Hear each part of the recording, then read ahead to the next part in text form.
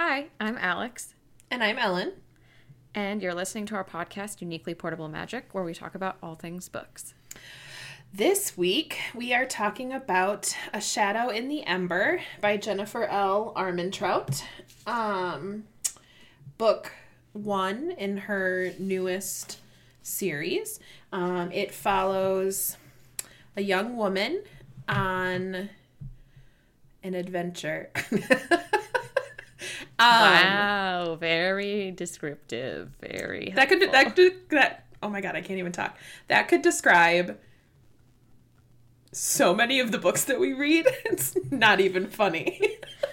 Like basically every single one, because you know we love a good female protagonist. Absolutely. It follows a young woman named Serafina, and in sort of her journey of badassery and mayhem and magic and sexy times. Okay. I don't know. I'm not good at describing books. I thought it was going to come together in the moment, and it didn't. See, this is why nobody ever wants to read the books that I recommend, because I cannot, for the life of me, describe them very well. Yeah. It's a really cool book, you guys. How about this? So for those of you who have read From Blood and Ash, this book takes place in the same world, and kind of tells you a story of some of the characters that you meet, because this story occurred a long time ago. And it's really cool how, if you've read From Blood and Ash, and you should before you, I don't know if you need to read this, but like, I think it'll be a more enriching experience if you do. Yes, because there's a lot where you're like, oh my Little God. Easter eggs. Yeah. So with that, here's your typical spoiler alert that we'll be talking in depth about this book. And we will definitely be also spoiling things from the From Blood and Ash series as well. So if you care about spoilers for any of those, hit pause here, read them because they're awesome, and then come back because we have a lot to discuss. Oh my gosh, do we? Oh my gosh. Alex, I am so excited to talk about this book, but I have a quick question for you. Uh-huh. Did you find it as interesting as I did that this book is very similar to From Blood and Ash? It is literally, like, I was literally like, I am reading, this is like literally Poppy, and I just like was like, you know, this is the same exact thing, the same exact characters they have. Like, she's literally always asking questions. They both stabbed them in the chest. In the chest. And the thing is I noticed this and I was like, wow, I'm reading the same exact book. But I'm really okay with that. Well, I mean, there are some things that are very different about it, right? Like, Sarah comes into a lot of this with a lot more confidence than Poppy ever came into. Like, Poppy's whole first book is like finding confidence in herself, where Sarah already has that confidence in herself. Mm-hmm. For the most part, it's not, perfect or, whatever. But yeah, I was like, Okay. Yeah, and the amount of times I was like, wow, okay, how bad is it that you're totally fine reading this book that literally, it's just like the same book, slightly tweaked, and yet I'm still hooked and like can't stop reading. Well, I mean, the storyline is this feels so weird, and like I just said this, so I'm sorry that it's repetitive, but it's like, it's weird because the storyline in some ways is very similar and in other ways is very different, so. Yeah. I feel like we've just been talking in circles for the past minute. It's true. About but, like granddaughter, like grandmother. True. Yeah. I'm very confused about what happened between this book and the From Blood and Ash series. But, like, also I kind of forget a lot of the story that we know about Nyktos and his son, because I'm kind of, all of that's becoming Malik. blurry. Yeah. But remember, it's not just a son, it's sons, as we found out in the third from Blood and Ash book. Oh, shoot. Right? Forget so Because remember, in the third one, when they go to find Nyktos and Poppy finally talks to him, he's like, yeah, you're definitely my granddaughter. And she's like, oh my God, Malik's alive. And he's like, I didn't say Malik was your dad. He's like, I'm talking about his twin brother. And then she's like, oh my God, that's the thing that we saw when we were there. And he looked like me. Yep, Yeah. I'm going to have to reread all of these books. Yeah. So. Okay, well, so let's roll this back a second. I know. We Talk got about our we got right favorites, into the and discussion, then- didn't we? Yeah, because I have a lot of thoughts and feelings that need to come out. So, All right.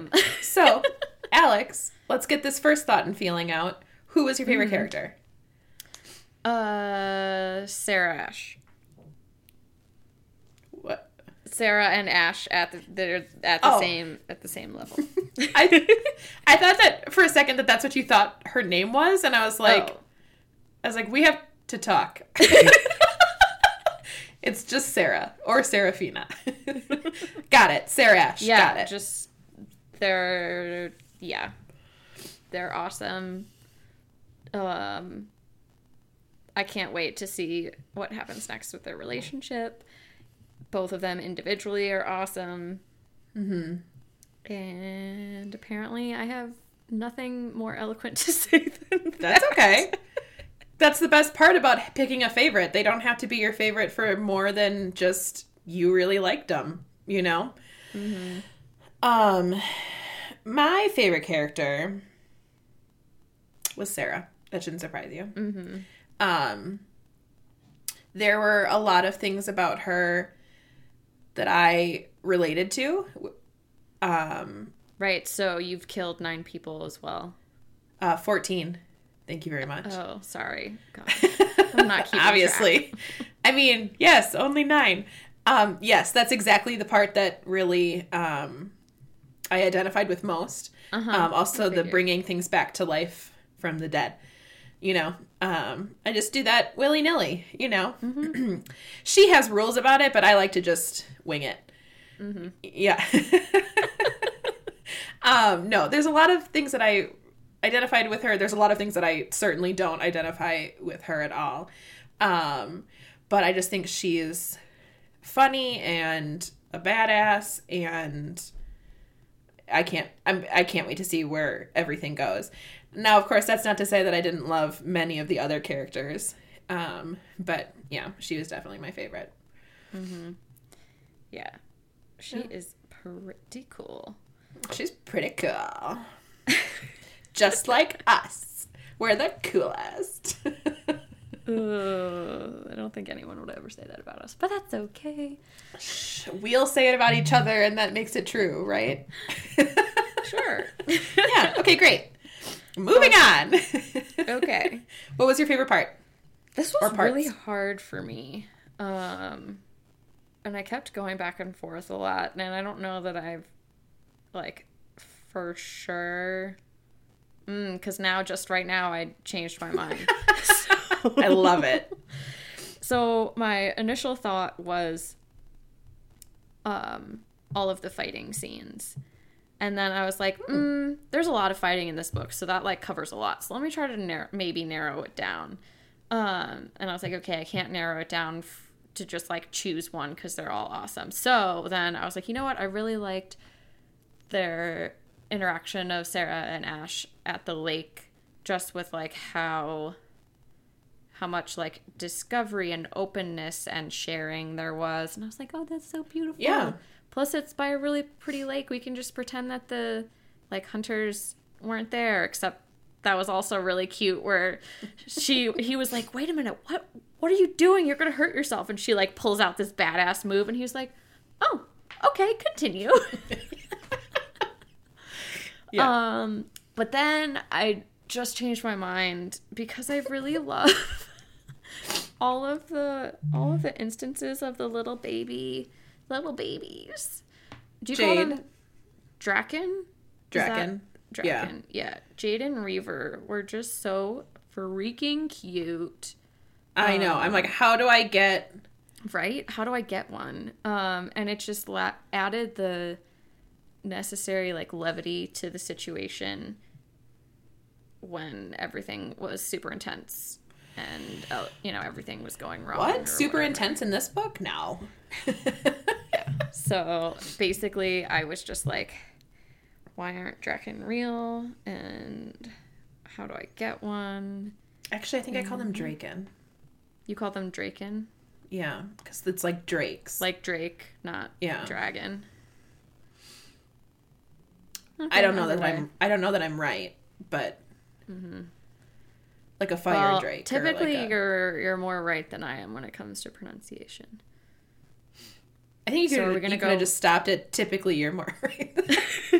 That's not true. That is not true at all. Someone thinks highly of themselves. Oh, what about you? It's all bravado. Oh my goodness. So I at first thought I had just one spot. One favorite part. And at first I thought it was them at the lake and then just like being together and talking to each other and just being themselves and not having to worry about pretenses or anything like that. But then I realized that sort of those were all my favorite parts when it was just sort of them connecting as two beings. So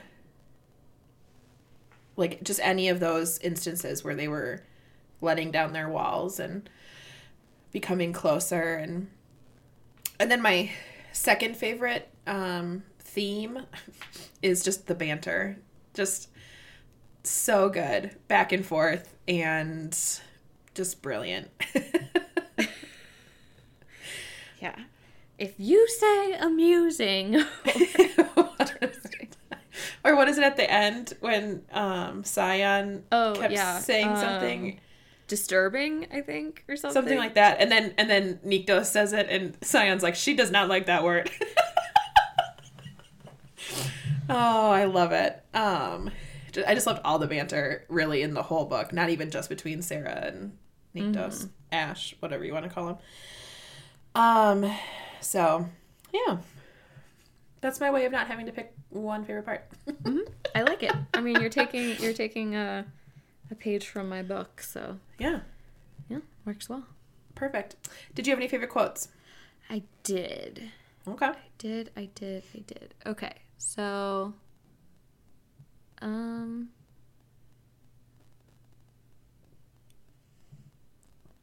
this one is in chapter 3, and this is the first time that they've interacted?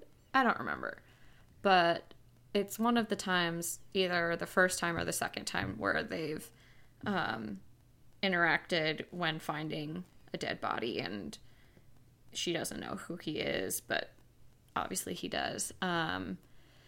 He knows who he is? You know what I mean. He knows who she is. Oh, got it. Did you actually not know what I meant? No.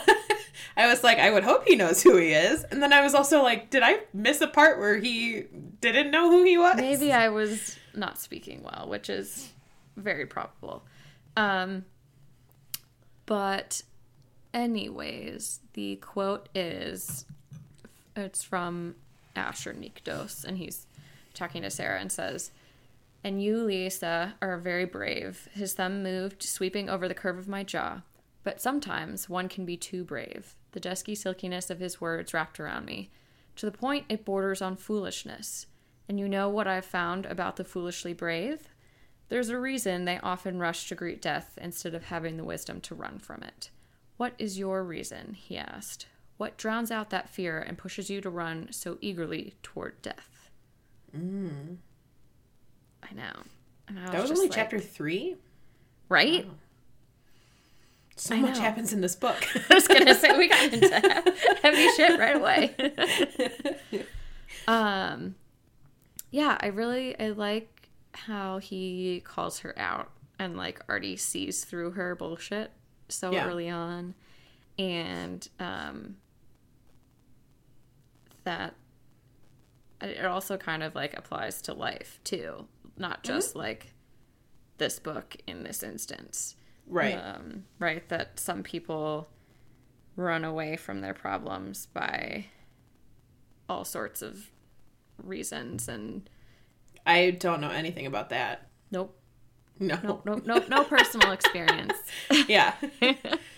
Total third-party outsider. Yeah, with absolutely no interest in the matter. Personal interest in the Oh, matter. sorry, excuse me. I can never quote things properly, so. Yeah. Not that those instances are, like, running towards death specifically, but... Right. But it can be applicable to running away from your problems in other ways, too. This is true. Let's see. What other quotes did I like? Oh, this just, like, made me sad for Sarah, but also is a very simple way to describe love, which I liked. This was when she realized that Ezra, like, really loved Marisol, and so chose to try to bring her back. And she thought to herself, I had no idea how it felt to have that kind of love inside you. Was it as exhilarating as I believed it to be, or was it terrifying? Both. I knew it had to be miraculous. Yeah. I was like, oh, you poor girl. How do you not know? But then I was like, you know what? Like, that's such a simple way to describe love. Yeah. Exhilarating, terrifying, miraculous. I was just like, yep, let me highlight this. Yeah, absolutely.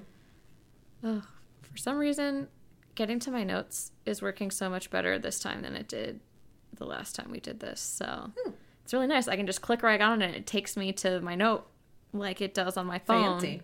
Unlike the last time when I would click on it and it would take me to like multiple pages before the note, and then I would be like clicking through frantically to try to find my spot. So thank you, Apple Books, for actually working this time. Okay, this one is right when she is going into the Shadowlands for the first time, and she's like looking up at the sky and trying to take it in and figure out like what she's looking at. Like, is it nighttime, daytime? There's stars, but are they? And just the way that she described the sky, I thought was really pretty. It reminded me of the moments before dawn, when the sun rose behind the moon and beat back the darkness, turning the world a shade of iron.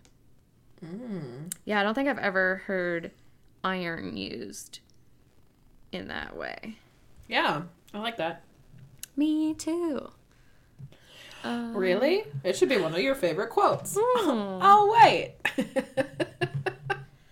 Yeah, this was one of the concepts that I loved a lot about this book. And this is chapter 28. I don't remember exactly what is happening, but it's a Sarah and Ash interaction, and he says to her, one of the bravest things to do is to accept the aid of others. Ellen, I'm staring at you as I say this. So it's funny that, I'm just going to interrupt you here. It's funny that you say that because I was so entranced, whatever. I had loved this book so much that I did not have very many favorite quotes. But my one favorite quote was, one of the bravest things to do is accept the aid of others. And I was like, okay, book, I read books to escape from my problems, not to have them laid out right in front of me. Should just hit you over the head and be like, I know. Yo. I was like, way to call me out, Jennifer L. Armentrout. I know. Sometimes it's hard to accept the help of others. This is and by sometimes, I mean, for me, pretty much all the time. Mm-hmm. Yeah, but I feel like that's one of the great things about books is sometimes, at least for me, and I know this is true of you too, it's hard to accept someone telling us something and not spinning it as like, oh, they don't think I can do this on my own, or like, Right. you know, something that makes you then not want to do what they're recommending. Right. But if you see something like this in a book, and you typically already know that this is something that is like something you're struggling with, but you see it in a different context, and sometimes I feel like that can have I don't know, a different effect, and actually sure. you can internalize it a little bit and maybe start to like come to terms with it in a way that you wouldn't talking to someone face to face. For sure. Absolutely. Yeah, because I've definitely had that happen with books before, where it's been like, oh damn, and then Girl, the number of times mini I've read realization. a book, yeah, the number of times I've read a book that has just like slammed me in the face, and I'm like, oh, okay, we're doing this then. All right. It's gonna be this kind of book. Got it. All right, therapy session. Yeah. I'll just bare my soul and cry Who for needs hours. a licensed therapist when you have a book? It's fine. Oh, that's a joke. Everything's fine. That's a joke. If you need a licensed therapist, please go find one. I do. I see one every week. Yeah. She's awesome. Ooh, okay. So my last favorite quote kind of reminded me of some of our favorite quotes from Carnival and that series. Do you mean Caraval? Yep. Thanks. I was like, when did we go to Carnival? I was like, did we go to Brazil and I forgot? If anything, I would have forgotten. True. So... I mean, no. Okay, let's see. What is happening here? Oh, this is when Sarah sneaks into the day that Ash is holding court. And this is just like a short line of how she thinks about him as she looks upon him in like his like official, I don't know, uniform or whatever for when he holds court. Yeah. And she thinks, he looks as if he'd been conjured from the shadows of a star-kissed hour of night. What? He looks Did as I? if he's... Isn't it I'm like questioning how you say that. Have I been saying that wrong for my entire life? Yep. Okay. It's conjured. Yep. Okay. Yeah.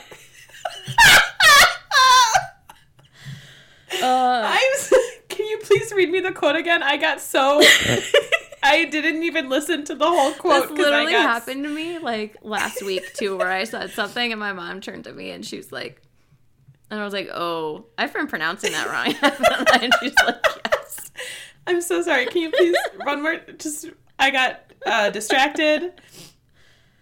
Okay. He looked as if he'd been conjured. Yeah.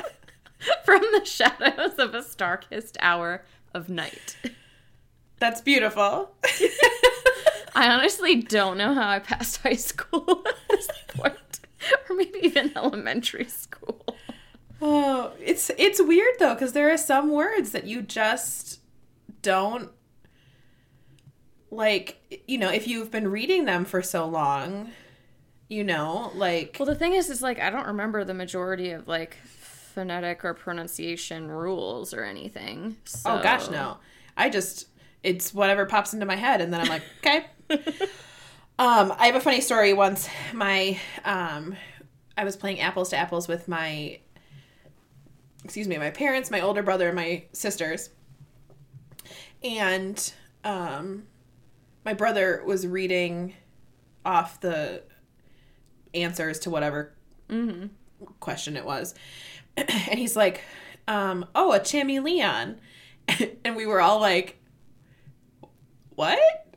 And he's like, a chameleon.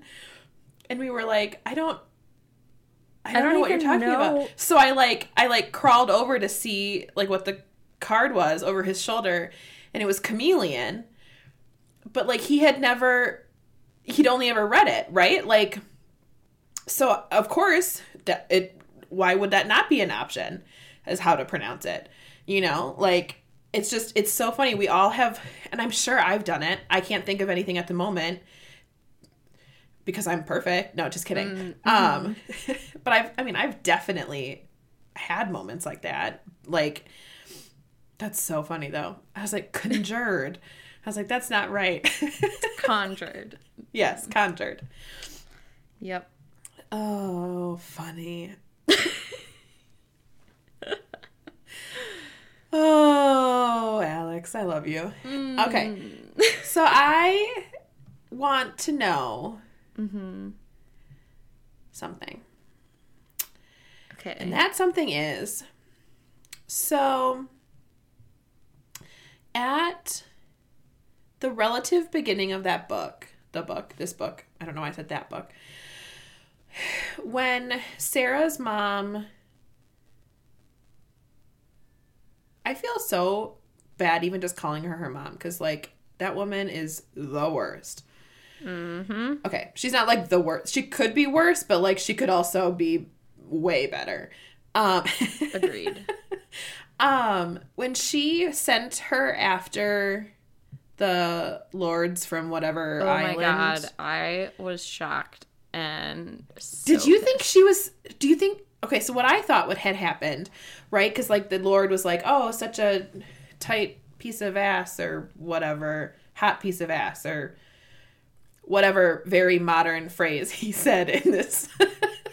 There were a couple of those in there. I think even Ash said one or two where I was like, wow, that is like a slang phrase from like the past 10 years. But also, like, I kind of love it. Like, there's something about, for me at least, there's something about reading. I love reading fantasy books. But sometimes when I'm reading a fantasy book and it's all these and thous and, like, it takes me out of the storyline because I'm focused so much on what they're saying that I kind of love this new trend that I seem to be noticing, at least, that authors are writing these big fantasy books, but their characters talk more like humans, you know? And I'm like, this is so much more enjoyable. I don't have to be like, wait, what did they just say? Like, what the fuck does that mean? You know? But, like, so anyways, I kind of like it. But, like, he called her, like, a hot piece of ass or whatever, and then her mom, then he walks away, and then her mom says, like, go show him how hot of a piece of ass you can be. Was I the only one who thought that she was, like, whoring her out?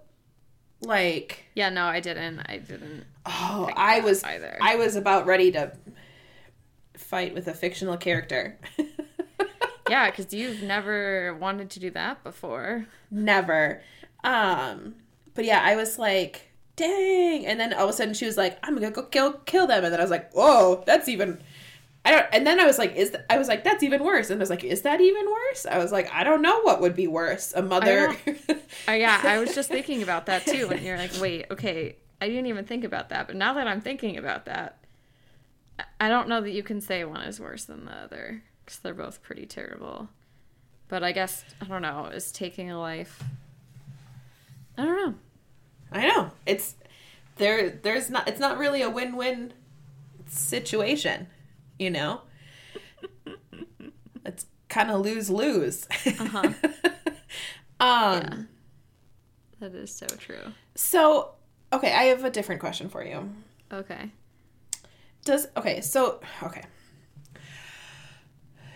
I have a really hard time when I read books where full-grown adults blame children or basically children for things that are not possibly their fault. Like, I have a hard time in books where, like, or shows or whatever, like Game of Thrones, okay? Spoiler alert, Game of Thrones, right?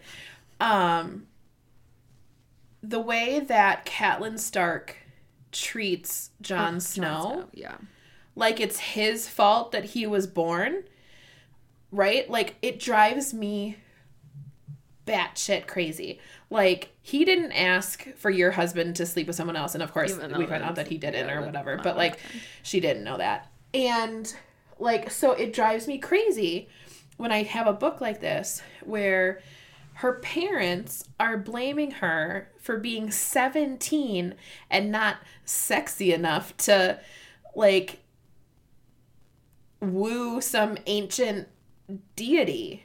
And I was like, first of all, she's 17 freaking years old. Like, not that I'm really that old, but, like, that seems like a lifetime ago for me, you know? Like, I don't know about you, but, like, and really it was only 11 years ago, but, like, it feels like that was worlds away. And I'm like, I cannot imagine doing that to any 17-year-old that I know, you know, like, or even, like, young 20-year-old. But to be so okay with it, and to, like, and that's the thing, right, is that, so she wasn't whoring her out when she sent her after the lords, but she was definitely whoring her out when she sent her to wherever that meeting happened. But there was a question in there, but now I've just made myself so angry that I don't remember the question. I don't know. Oh, like, does that make you as angry as it makes me? Oh, yeah. Yeah, cool. I think also just in general, like, putting blame where blame blatantly isn't due. Yeah. Especially when part of the blame is on the person who is casting it elsewhere and not considering themselves. Right. So yeah, there were multiple times where I was very peeved. Oh, yeah. At her mother. Oh, yeah. And as someone who, as, like, you know, an Irish Catholic human being, I, like, generationally, we've become very good at holding on to guilt and internalizing guilt. And so that was one of the big things that I identified with Sarah, is not the Irish Catholicness, but the taking that guilt into yourself and then just, like, kind of letting it eat away at you, you know, and then being like, it's all fine, it's totally fine. And on the inside, you're like, oh my God, you fucked up again. Like, wait, okay, so half of me is very Irish Catholic, and yeah. I did not know this about my Irish Catholic family. You weren't raised Irish Catholic, though, like, right? Like, you didn't go to Catholic services or school, like, not that I went to a Catholic school, but I went to, like, Sunday school, and I went to CCD, and I went to... Yeah, and it's only really when, like, my mom and my aunts all get together and they start talking about, like, when they were younger, or, like, their extended family members and, like, what happened, like, with their dad's funeral and all this stuff, and you're like, oh, wow, they were really Irish Catholic. But it was just so interesting to be able to see how much guilt was put on Sarah's shoulders. And I think, I mean, the thing is like, I know a lot of it was very intentionally placed there by her mom, but it's also very evident that some of it is, and the thing is like, while some of it was very intentionally placed there, it was placed there because they didn't understand what was happening. But also, some of the stuff that was put on there was not, I think, as intentional as some of the other stuff that was placed on Sarah's shoulders, you know? So. Yeah. Well, can we get back to the Irish Catholic generational thing for a second? Sure. So why is that or how is that a thing? Is it just part of... Oh, it's the Catholicism. Not necessarily the Irish part, but... Well, I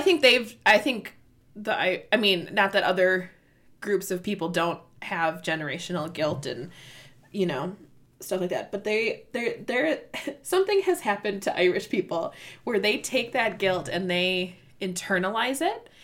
And so instead of putting it on other people, which is also not good, they just turn it in on themselves. And it certainly stems from the Catholicism of, you know, if you sin, you're going to hell. If you know, fuck up, that's it. Sorry. Like, you know, and if you can't be perfect, then something is clearly wrong with you. And you know, and it's just, whether intentionally or unintentionally, driven home generation after generation after generation. And so it just gets, I don't even know. It just gets, I don't know. I feel like at this point it's in our DNA.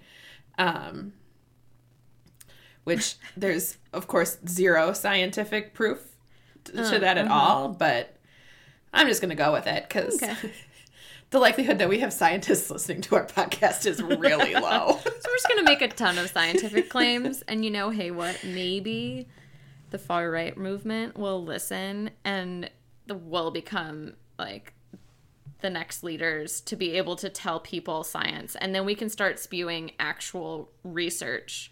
So first we have to trick them with like crazy out there science that doesn't exist or make sense, but they'll believe it because duh.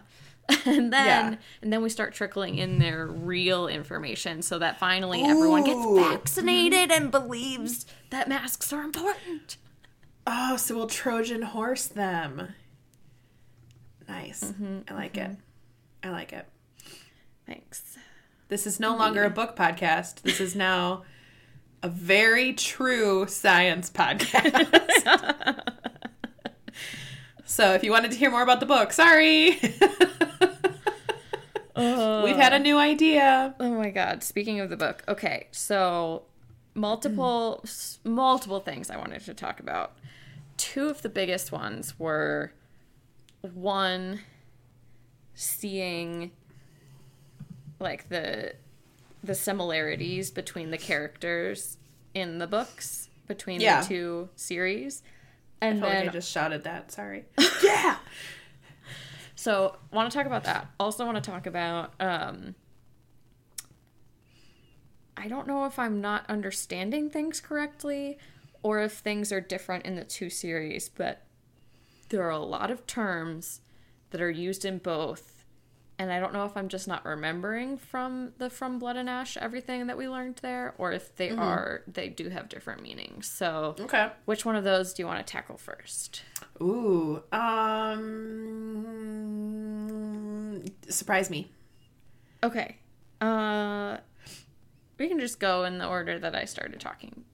Okay, so similarities first. Yeah. Oh my God, it was so cool to me to be able to see like where like Poppy's coloring comes from and like who she was named after. And so then I'm like, oh, well, so why was she named after Penelope? Like, is there something more besides, like, are we going to be able to see more of this goddess? Like clearly she becomes a bigger part of their lives. Yeah. Mm-hmm. Yeah. So that, and like immediately one of the first descriptions of Sarah in like the prologue is her green eyes, and I was like, oh, Poppy. Poppy.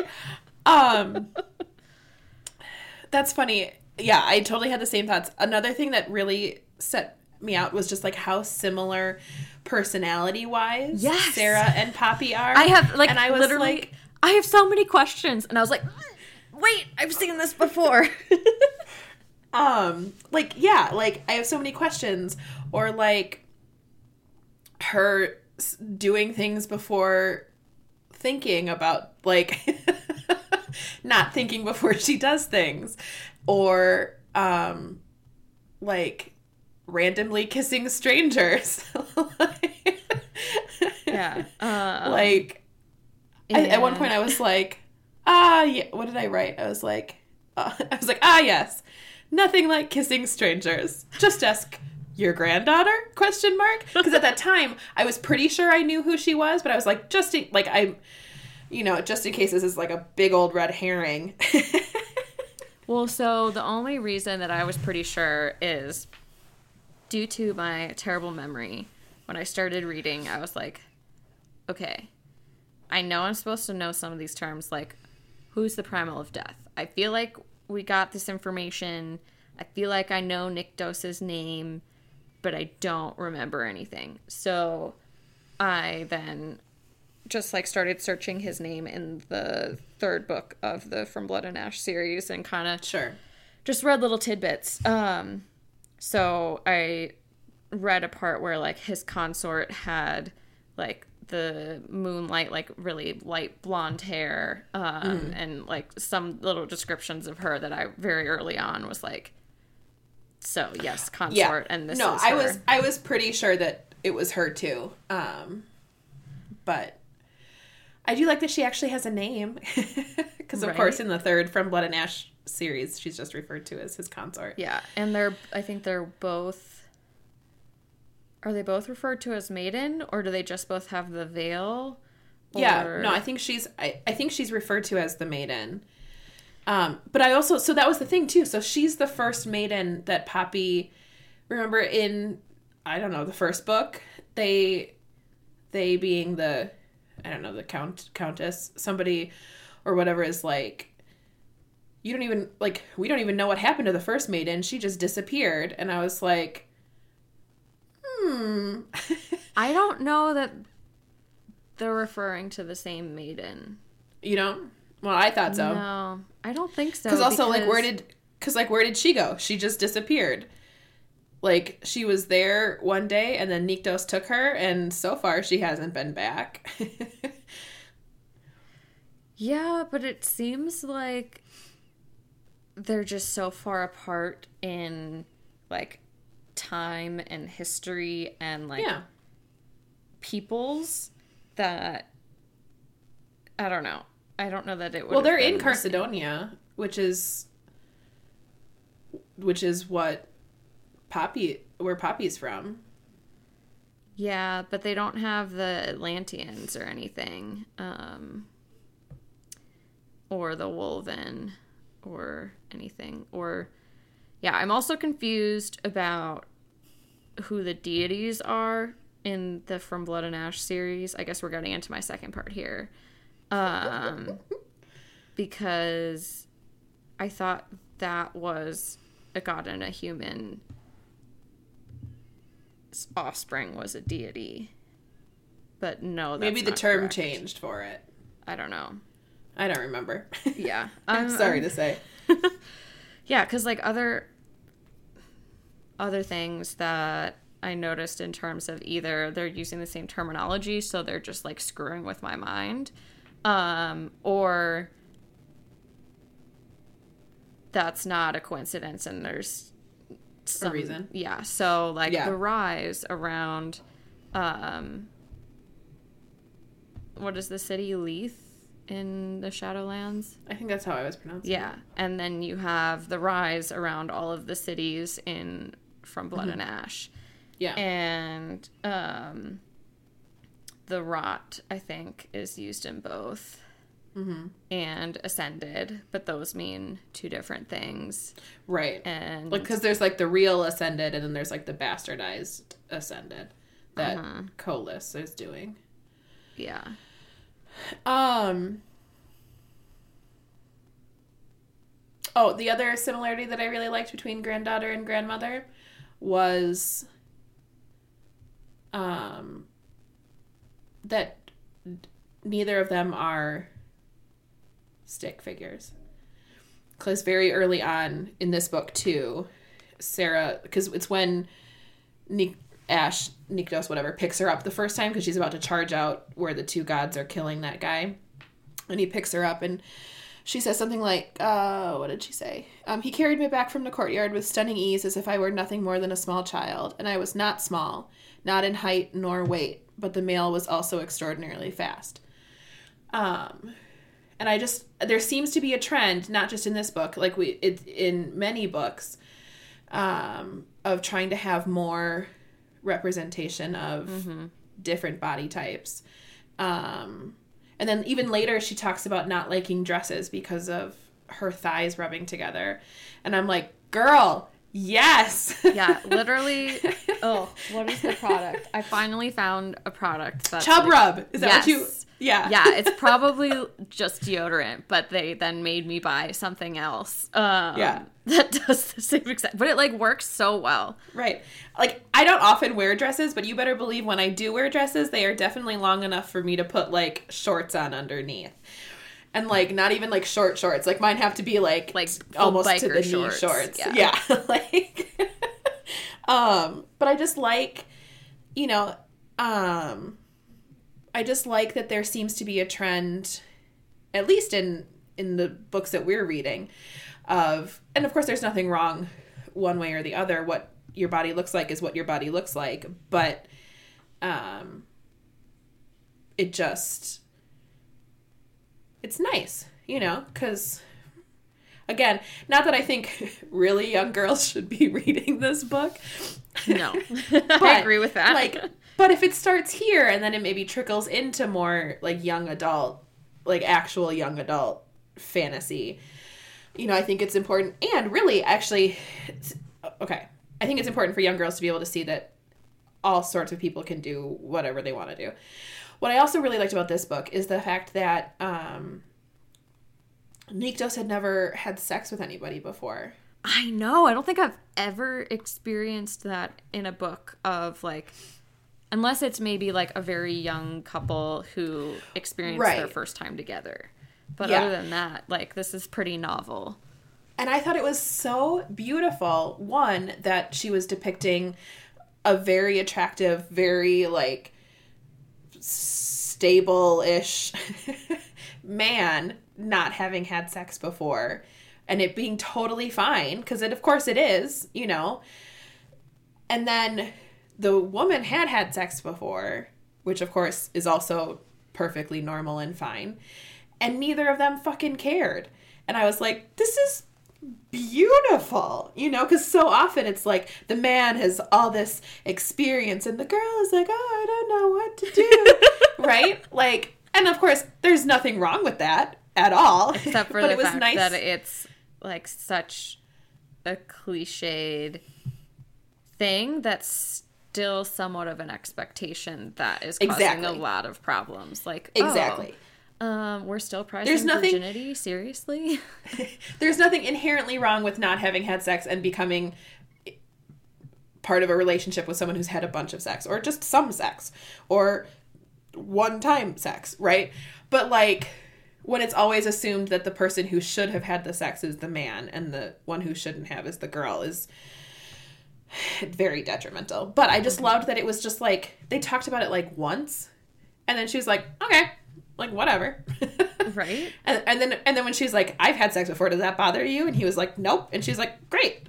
Like, and I just if everyone else could be as accepting and, like, open, yeah, that would be great. And actually, not even just that, but what I loved so much was just how commonplace same-sex relationships are in this book, right? So, like, she's like, oh, Ezra, like, do you, like, love her? And Ezra's like, yeah. And she's like, okay, cool. Like, yeah. And then also insinuated that, like, it could be an official marriage, right? That I was just gonna say, the king and queen would easily recognize, and the only reason she didn't, and not even easily recognize, but like rush her towards it. Like, yeah, heck yeah, she found someone to get married to. Let's marry her off. You know, like,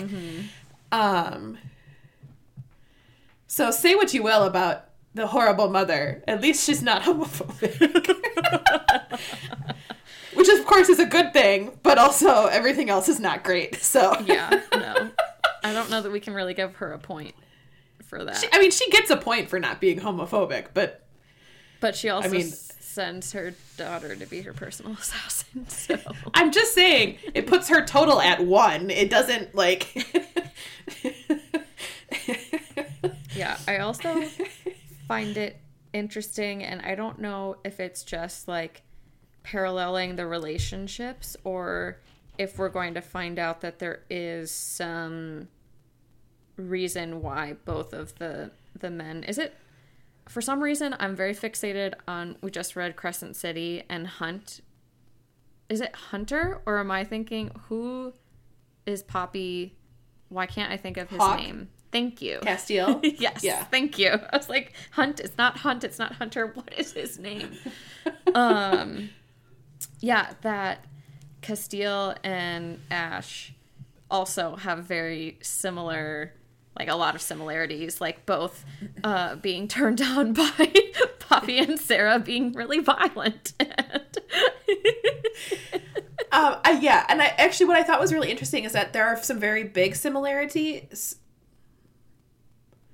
I don't think I've ever said similarities like that before. I was gonna say that was a new one. There are quite a few similarities between the two of them, but I also found it really interesting that there are some very big differences between the two of them. Whereas it was harder for me to find differences between Sarah and Poppy, which of course would make sense, you know, if they're blood related, that there would be a much higher probability of them being similar. But like, yes, they both get turned on by their badass lady counterparts, which is beautiful.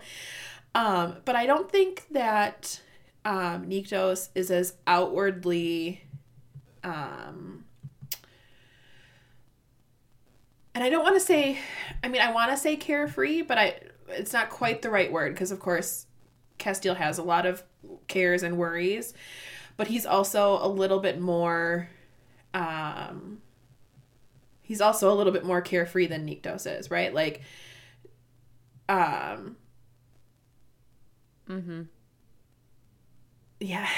I'm gonna have to say carefree because I can't think of a better word, but their sense of humor is the same and perfect. Yeah. So great. But okay, so there's one part relatively early in the book where Nyktos tells Sarah to do something, and she's like, I don't like being told what to do. And I was like, same, girl. Same. I hate being told what to do. But, like, in a condescending way, not in a, like, you know. But I was like, same. Samesies, twins. We're basically the same person, yeah, obviously. Exactly.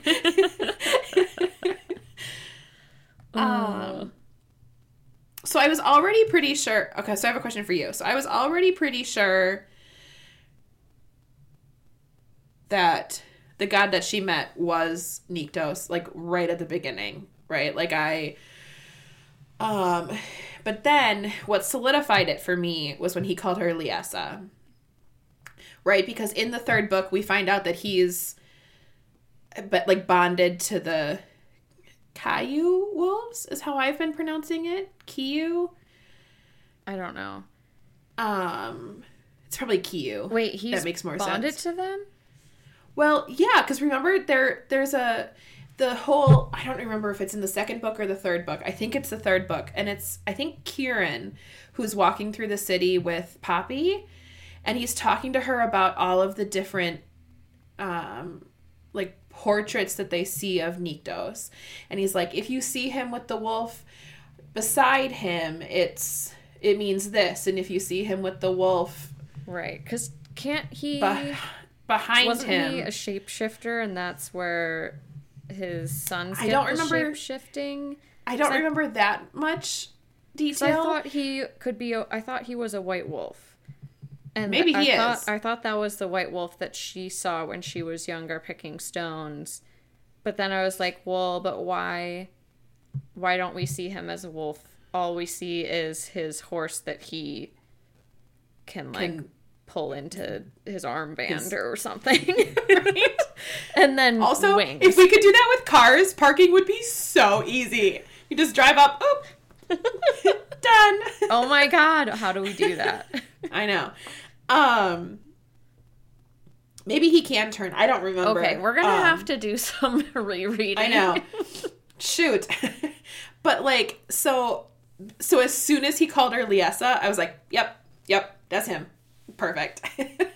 And then I just enjoyed the rest of the time knowing who he was and her being so worried about what is she gonna do? How is she gonna get him to come back? And I was like, girl, he's already here. Yeah, literally as soon as he's described, one of the things that I knew right away that it was him was when he grabbed her, she noticed how tall he was. Right. And I was like, oh, okay. Yeah, because that's one of the things in the prologue where he, rejects her. That's, the biggest thing that she notices is, oh, my God, he's so tall. Yeah.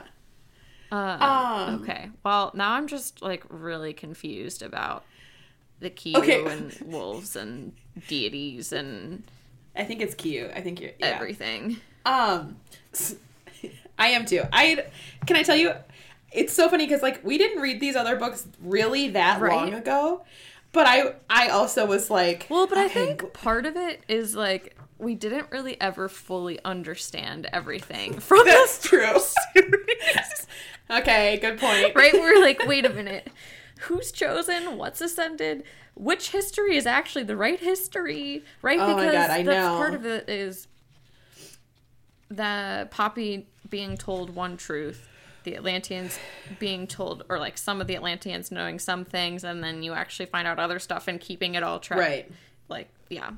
So that didn't help us coming into this book because I don't think we fully Good point. Good point. understood. Okay, so I have a quick not a quick. Okay, so there's this part after they find... Okay, wait. Side note. One of my favorite things, if you don't know this about me, I'm always all over the place. One of my favorite things about these first few chapters was how often Nyktos would scare her.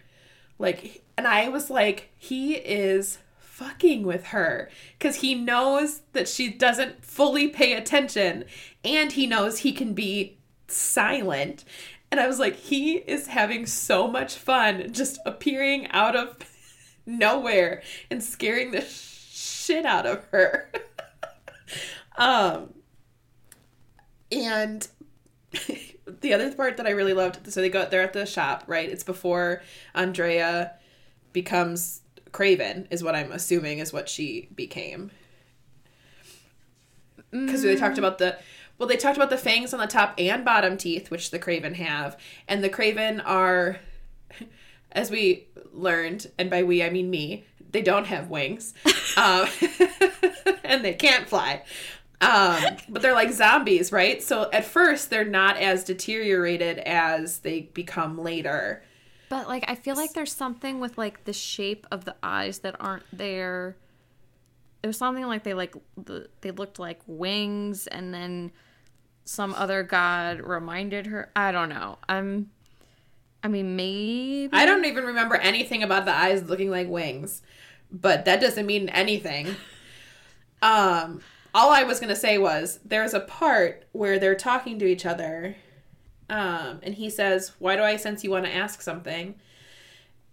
And she says, "You're a god. How do you not know what the other gods are up to?" And he says, "Just because someone is a god doesn't mean they have some sort of inherent knowledge of the comings and goings of other gods or the reasons behind their actions." He answered, "Neither would a primal." This was one of my favorite, like this is part of why the lake couldn't be my only favorite part, because this is just like prime banter. Because Sarah goes, "That wasn't exactly what I was suggesting," I pointed out. "I meant that since you seem pretty, thank you." He cuts her off and he just says, "Thank you." I just... Wait, okay. And then she's like, "I shot him a bland look. Since you seem pretty powerful." Backtracking here for a second. Okay. Aren't Craven created by the Ascended? Right, when they feed on someone? I don't really know. Because okay. then they couldn't be, because it was a god doing this. See, the thing is, Alex, I don't fully know how you make a Craven, how you make a real Ascended versus a not a real Ascended. I am not convinced I've read these books.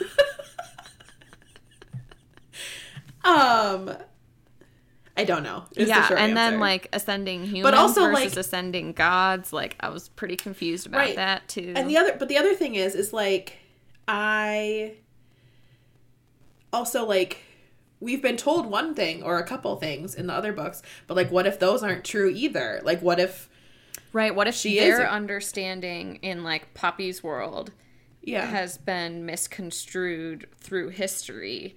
Correct. Yeah. You're right. That's why I also thought that Sarah was the first maiden that went missing. Because, like, maybe they thought it was only a couple hundred years ago, but maybe it was XYZ amount of years ago. Okay. You know? Because it's like there's that point later where she asks him how old he is, and he's like, what does it matter? Like, I'm going to be younger than you think I am, but still way older than you can fathom. And she says something about, like, 200 years is a long time ago, but 2,000 years is, like, unfathomable. Yeah.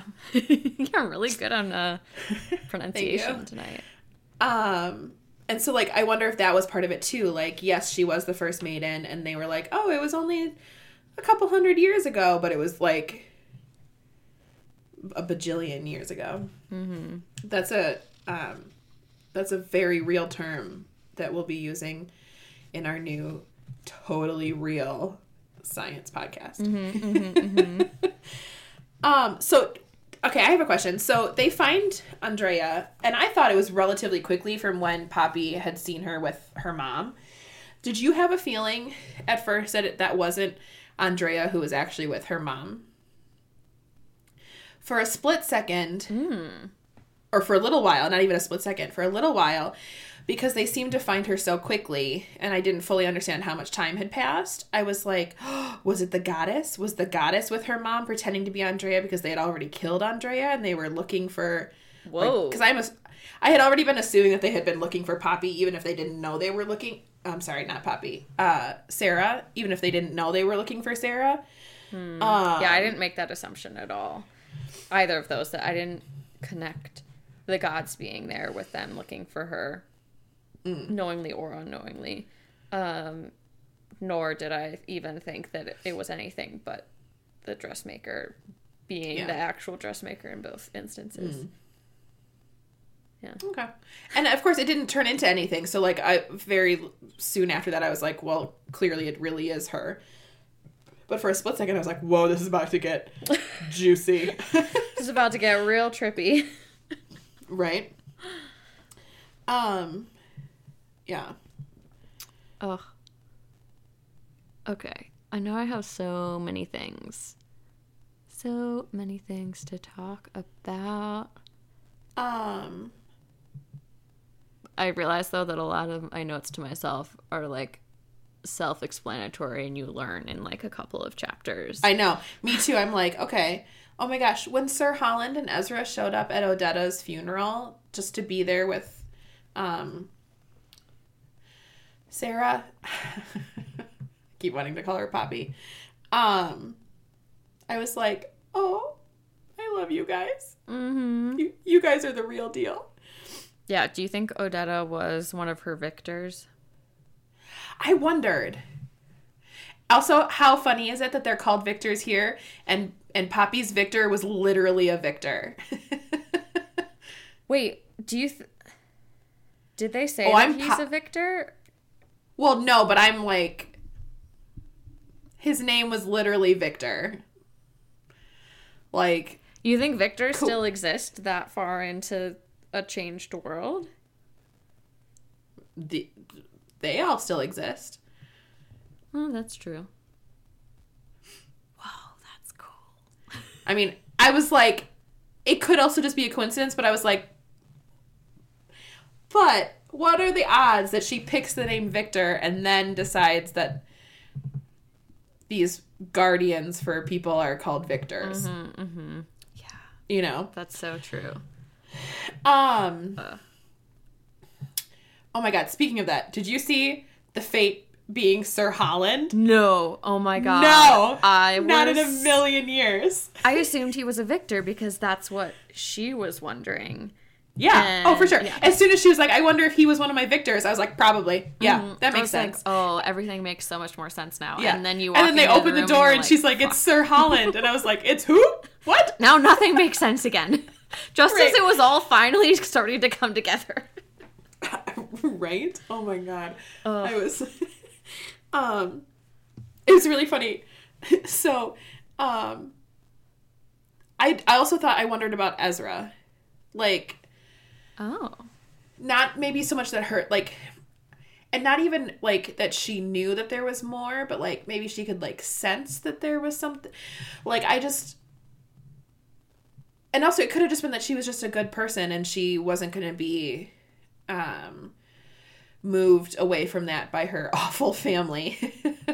You know, although her dad wasn't awful. Like, he wasn't great because he was very complicit in a lot of the stuff that happens, and being complicit is sometimes, I mean, okay, it's not just as bad as being the person doing it, but it also puts you at fault, right? Yeah. But Yeah. So speaking of her dad, two different things. One, her stepdad, I mean. Yeah. there were a couple times when her stepdad and her stepbrother mentioned that, like, they have plans to, like, stop the rot and help their country get, or country, city, country, right? Country? I don't it's a know. country. Like, get back on track. And I'm Right. like, okay, what was their plan? Like, is this something we need to know? Like, is this going to be important, or is this something that, like, I can let go of? Because I'm over here like, okay, how were they going to do this? Is there, like, some, I was going down rabbit holes. Not that I got anywhere with them, but just that it's something that's taking up space in my mind, which Sure. is maybe possibly why I don't remember anything, because I'm always just like, I have so many other things going on. It's certainly possible. I kind of just assumed it was just them, like, oh, just stop. We've got to figure it Just out. brushing Don't worry. her off kind of thing. Yeah. Yeah. Okay. Well, we'll see. But That's true. Only time will tell. yes, was I the only one who thought it was weird that her dad killed himself right after she was born? No, I thought it was super weird too. Yeah. Although her thought process sort of makes sense. Like, because she has a thought like, oh, he jumped from a tower right afterwards. Maybe it was because I had come into the world and he knew what was going to happen to me or whatever. Like, it sort of makes sense, but also, like, not enough. Yeah, I was very suspect when I learned that. Yeah. And then apparently I should be saying that was very sus.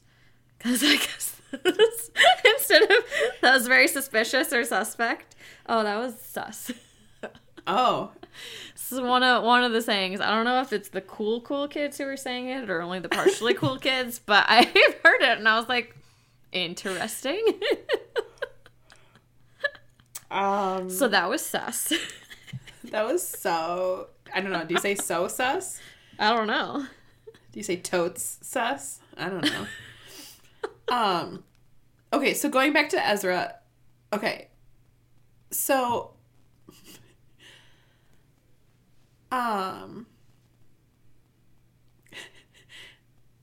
I was really proud of myself for a split second. I was like... So when Ezra shows up with Mari's dead body, right? And she's like, I just can't live without her. I was like, oh, I wonder if they're, like, more than friends. And then literally on, like, the next page, Sarah's like, are you guys lovers? And she's like, yeah. And I was like, good detective work. And I'm counting it as a win, even though it was very clearly laid out on the page. But, so my notes literally says, page 222, I wonder if Mari and Ezra are lovers.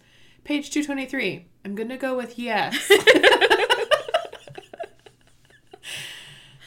Oh my God. God, I wish I was better at, like, sometimes I predict things and then it happens and I'm like, whoa. Most of the time I predict things and then it doesn't happen and I was like, makes sense. Yeah. Makes total sense. That seems accurate. Yeah. I think I've definitely gotten better at being able to predict things. But it's not saying much because I was really bad before. I think I've maybe become a little bit better at becoming sus, right? Becoming more suspicious of things. I'm so glad I have not fully taken a sip of this yet. Otherwise, there would have been Diet Dr. Pepper all over the place. I'm going to wait until you finish talking to take my sip here. Just that, like, I've become better at detecting when something isn't as it seems, when I probably it would have just gone right over my head. So I typically still don't know what's going on or, like, being able to predict it, but being able to actually, like, recognize that there's something else going on. I have gotten a lot better at that recently, I feel like. Yeah. So I can assess the situation, but I can't really offer solutions such as guessing what's actually going to happen. Got it. Okay. Yeah. Also, I thought I would just mention that while you were talking, I was just over here like, ooh, like, am I going through the culling right now? Because, like, my teeth hurt. I did go to the dentist today, so that's why they funny. hurt. I was like, oh, But also, speaking of predicting things, I fucking called it. So what did you the call first time? So the first time she brushes her teeth and, like, the blood comes out, I was like, that's weird. But then when it happens again while she's in Niktos land, I don't remember what it's like. The whole place is called Hades. I right? thought the castle was Hades and the city was Leith, and it's the Shadowlands. Sure, I don't fucking know. And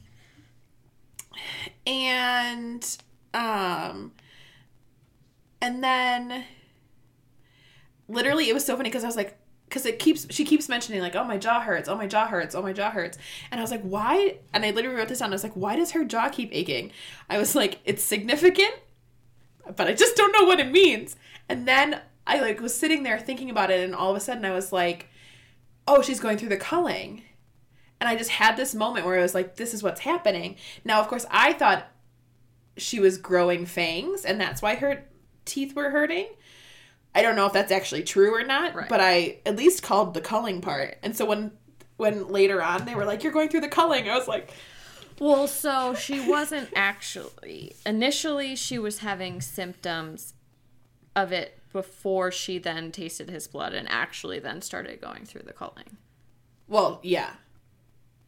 I'm counting it. Okay. Don't stop trying to steal my thunder. Yeah, well, for me, I was just like, oh, her mom has headaches.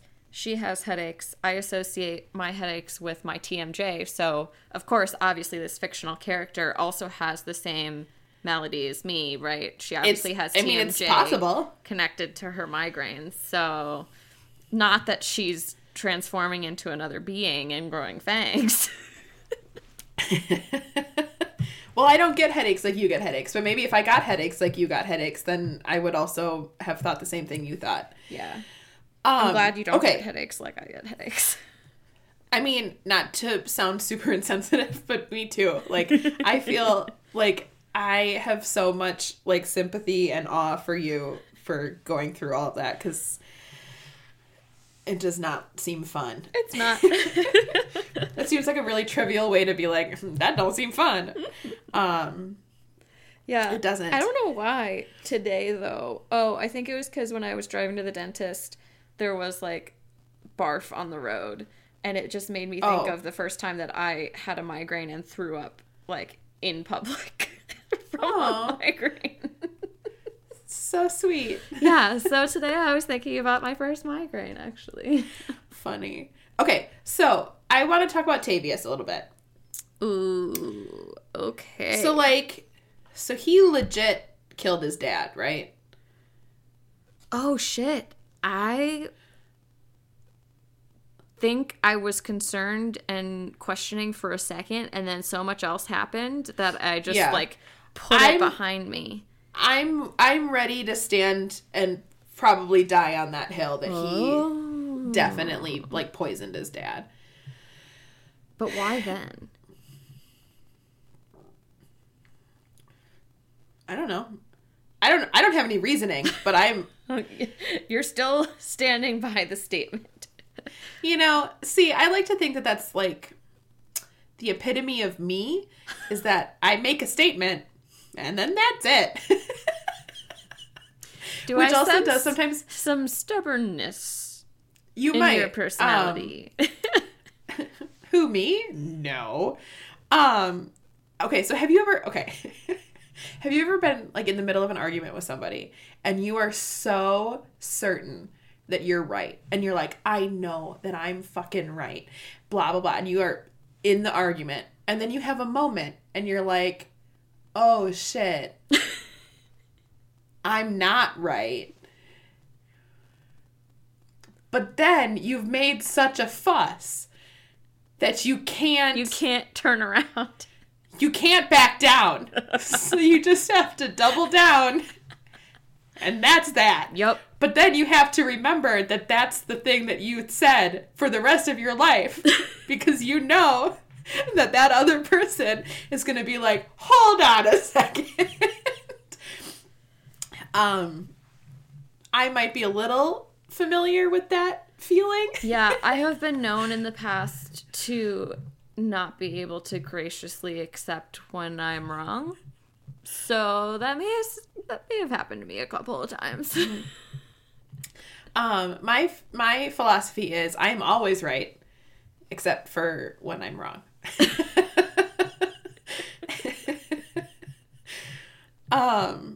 So it's a little bit like that. So like, but I don't know. I just had this overwhelming sense. Like, first of all, he's not a good person. Like, it's not outside of the realm of possibility that he would have poisoned his own father to become king.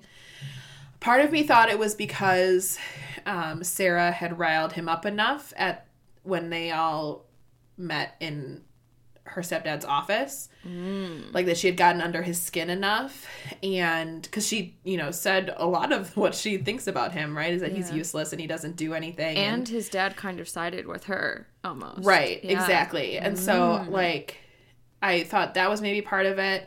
I was also like, why does he need a reason? Like, true. But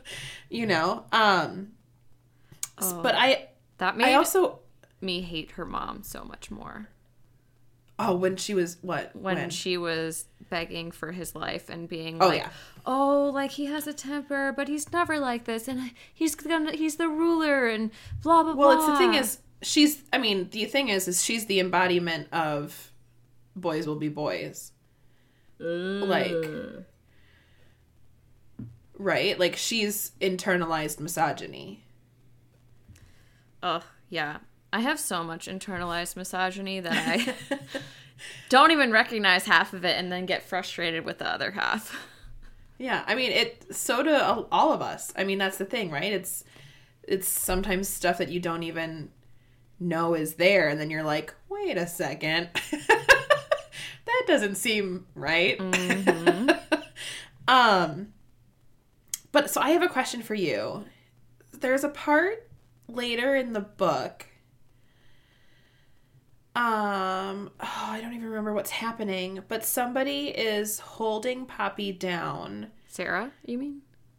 Oh my God. They're a little too similar, I think. Just remember, Poppy's the redhead. Right. Sarah Poppy is red. Sarah, Snow. Sarah, Snow, light hair. Great. That's not going to stick. Anyways, there's a part later on in the book where someone is holding Sarah down, and she's like face down, and her like back end is up in the air, and she's like, no, not again. This is how Tavius like held me down once. Do we think he raped her? No, that's how he held her down right when he woke her up and said, hey, I'm king, bitch. I'm gonna like mess with you. I guess I thought she had said something about like in the kitchen or something like that threw me off. No, I think I first was like, wait, what? And then I thought that it was that instance, because I do remember that he had used his weight and she felt helpless, and he was like pressing her face into the pillow, and so I figured she was referring to that. God, I hope not.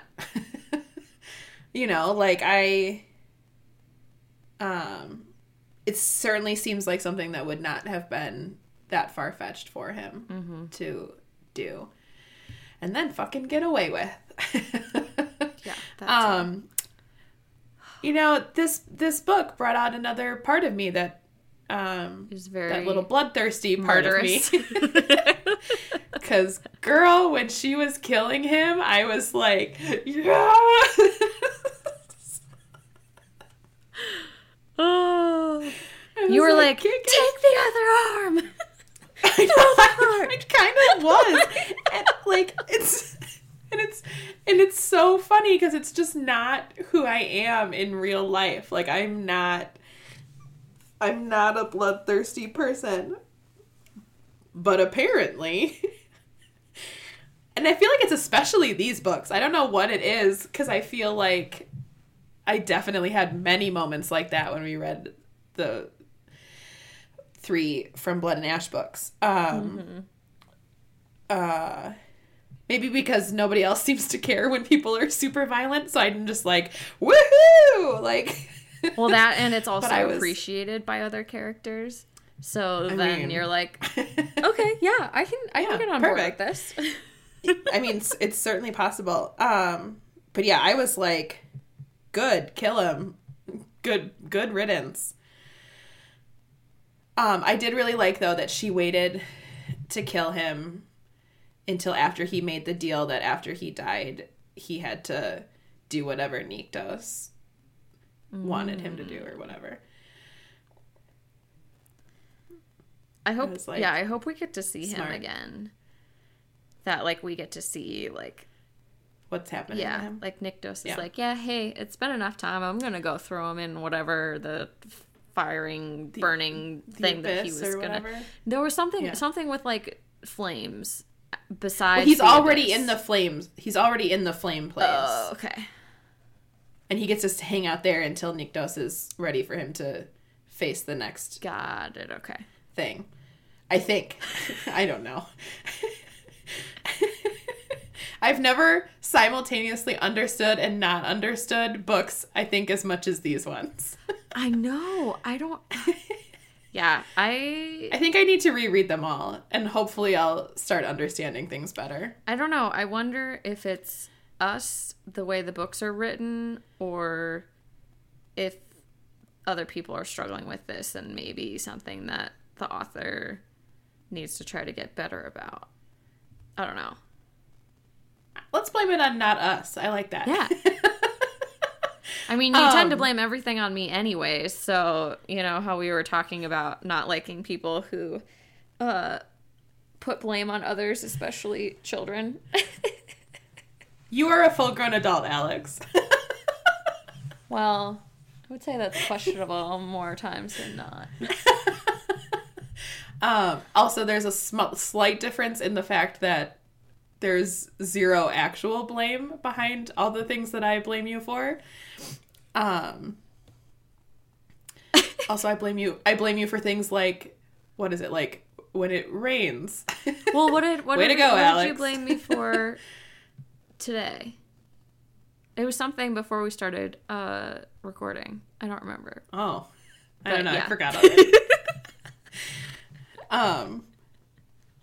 But I blame you mostly now because it's a running joke more than anything.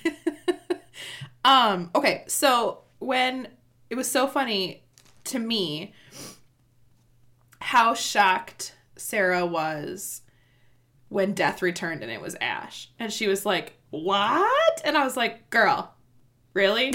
Like, come on. Yeah, right? Like, no one else is surprised but you. Yeah, I know. I was like, because she says something like Death had returned. And so I wrote down, Death had returned. Yeah, and it's Ash. You're going to be surprised. And she was like, what? It's the god. And I was like, yeah, duh. Yeah, didn't you notice that you even compared him to Nyktos, like, multiple times? You're like, wow. Multiple times. Like, I've never met anyone, like, as huge. Like, he reminds me of how large Nyktos is. I'm Yeah, just like, absolutely. yes. Girl. Yes. Oh my gosh. After Tavius died, I just wrote, oh darn. Bye, Tavius. Tavius. Why am I saying Tavius? Tavius. I don't know. Oh my gosh. How excited were you when they got to the Shadowlands and the Draken were there? Oh my gosh. And we got to actually meet Nectus, who was in the third book as well, right? Yeah. And I already liked him from the tiny bit that we got to meet him in the third book. So, like, this much more time with him, I was like, oh my gosh, I love him. I love, like, what a calming presence he brings to situations. Because I think it's good to, you know, have some balance. And also just, like, when they wake up on the or she wakes up on the balcony and he's just, like, creepily crouching there. Crouching on the railing. And also very impressive. But yeah, he's just, like, hanging out, and he clearly has been there for a while because he's also been watching his daughter and he sleep also or whatever. admits that he's been there for Oh yeah, he has no problem being like, oh yeah, I've been here for a while. And then he's like, you know, I've always considered him one of my own, and then he's like, and I think I'll consider you one of my own too. And I was like, oh, good. She needs a good father figure in her life. Oh God, every time that Nyktos reacted to her after they figured out that she was going to kill him, I'm thinking about this because then Nectus, like, rejects her, right? Well, I guess maybe not as much as Nyktos. Like, he kind of gives her, like, an in by saying, like, okay, you can get a little bit on our good side. And I think you wouldn't have actually gone through with it. But, like... because we all know she wouldn't have. Yeah. So, it was giving me whiplash. Like, 1 second, you're like, oh, he seems like he's forgiven her. The next second, he has it, and he just, like, rips her heart out. And the next second, and then the next second, and you're just like, what the fuck? Because I think that's... yeah, and I think, I mean, that's what was happening inside of him, right? Like, because like Nectus, that's not confusing, Nectus and Nyktos, like Nectus was saying, you know, he says, and I think he knows that too, and he does, like, I think way deep down he knows that she wouldn't have actually killed him, but right now he's hurt and angry and probably feels foolish that he didn't see it before, you know, like, there's a lot of other feelings that are making it, like, really hard, but also he has all of these really I like how they're both just like, I'm still just really fond of you, and I'm like, you guys, you love each other, like, you dumbasses, that fondness you're feeling, you love each other, okay, like. Well, I'm glad she recognizes... pull your heads out of your asses. Well, but, like, she kind of recognizes at the end when they're talking to Holland and Penelope, and she's trying to explain the ether and, like, Sarah and Nyktos' relationship to each other based on that. And they're like, yeah, that's, like, why you felt the pull, like, towards each other and more peaceful in each other's presence. And then Sarah also, she didn't say this out loud, but she realized that, sure, that's part of it, but actually, no, it's really about who he is as a person. So I don't think that she put love in the label of that, but she recognized But also, like, I've just, yet another situation that could have been avoided if they fucking talk to each other.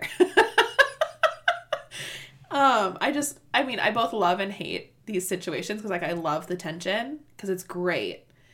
But also I'm like, you dumbasses. What, did you want her to admit, like, hey, so glad you finally showed up because I need to kill you, but I'm still really attracted to you. Not so much right away, but, like, as things were getting more serious and, like, except for her, everyone reading the book could tell that she's having a harder and harder time wrapping her head around the fact that her mother wanted her to kill this primal or whatever, you know, and that's what she'd made her spend her whole life training for. But then also, like, come on, Nyktos, use your head. If she really was still planning to kill you, do you think she would admit to knowing that she has to kill you? Like,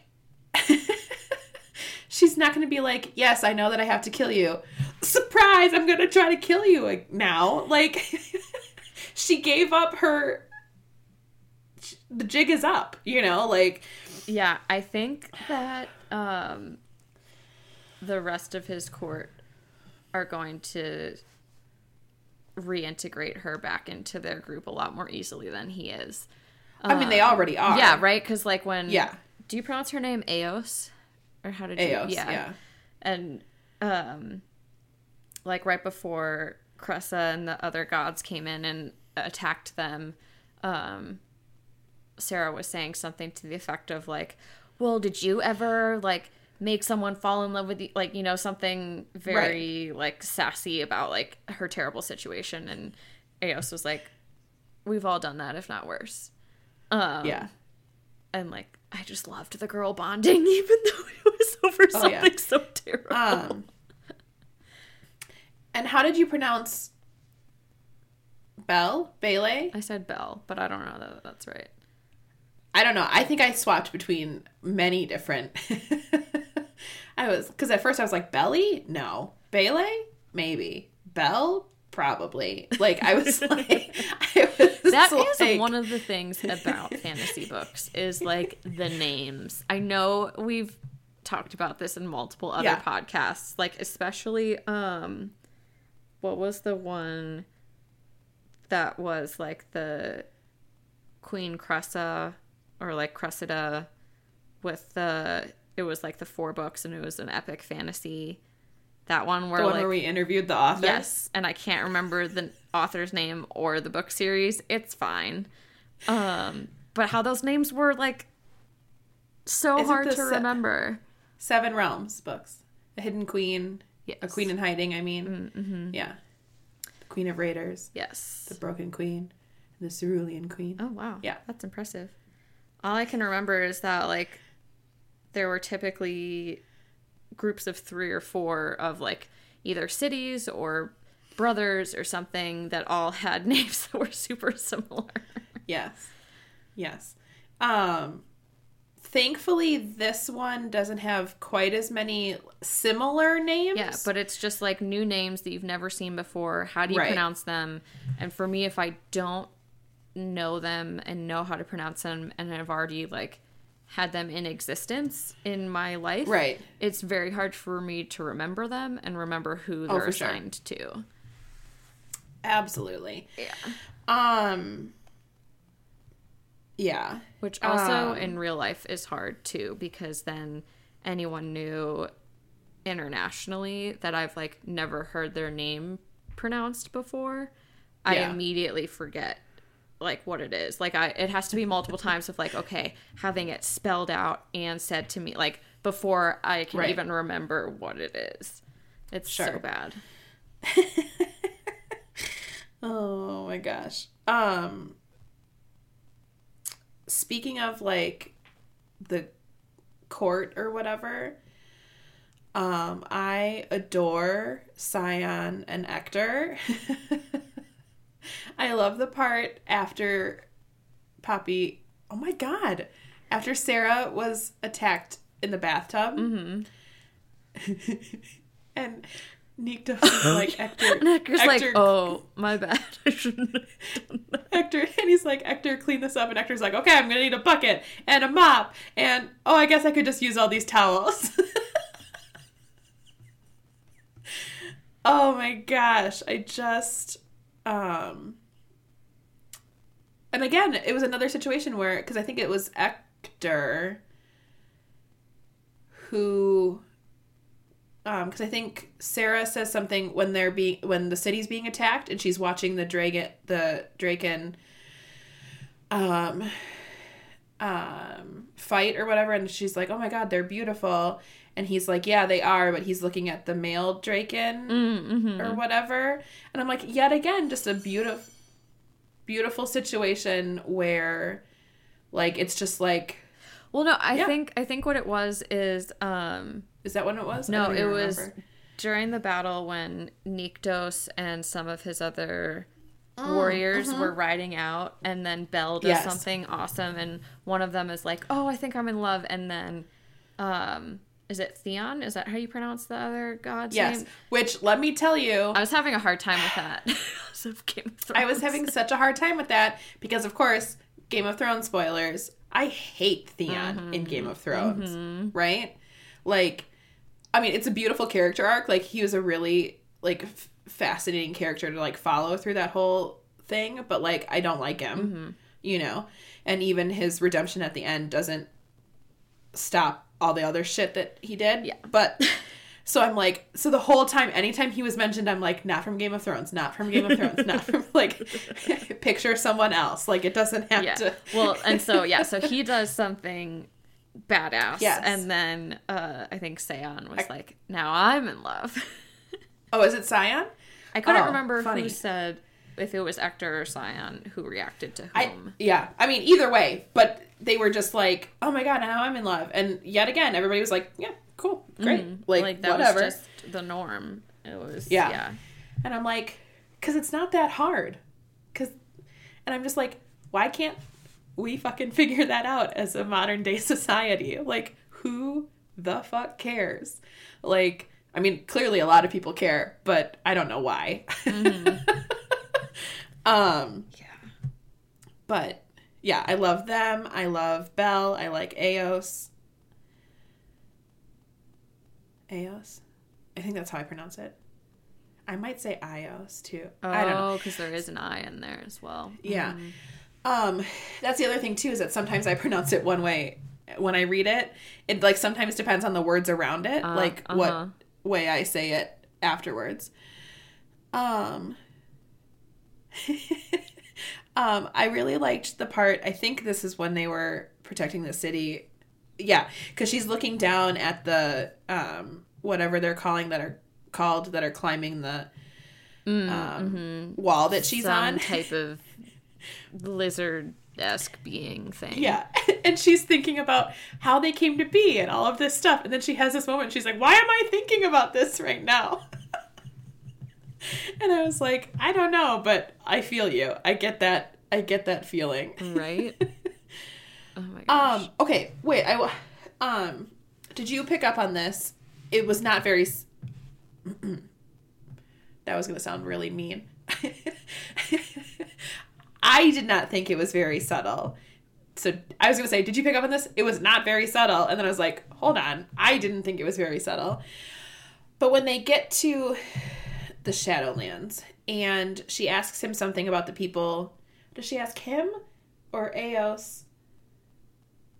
I don't even remember who she talks to, but I think it's Eos. Because Eos is like, oh no, he provides for everyone here. You know, they all get the basic things. And I'm like, he's providing for everybody the way that she has always wanted to do in her... Yes, so if she takes her rightful place as his consort, I know, she'll finally be part of a community.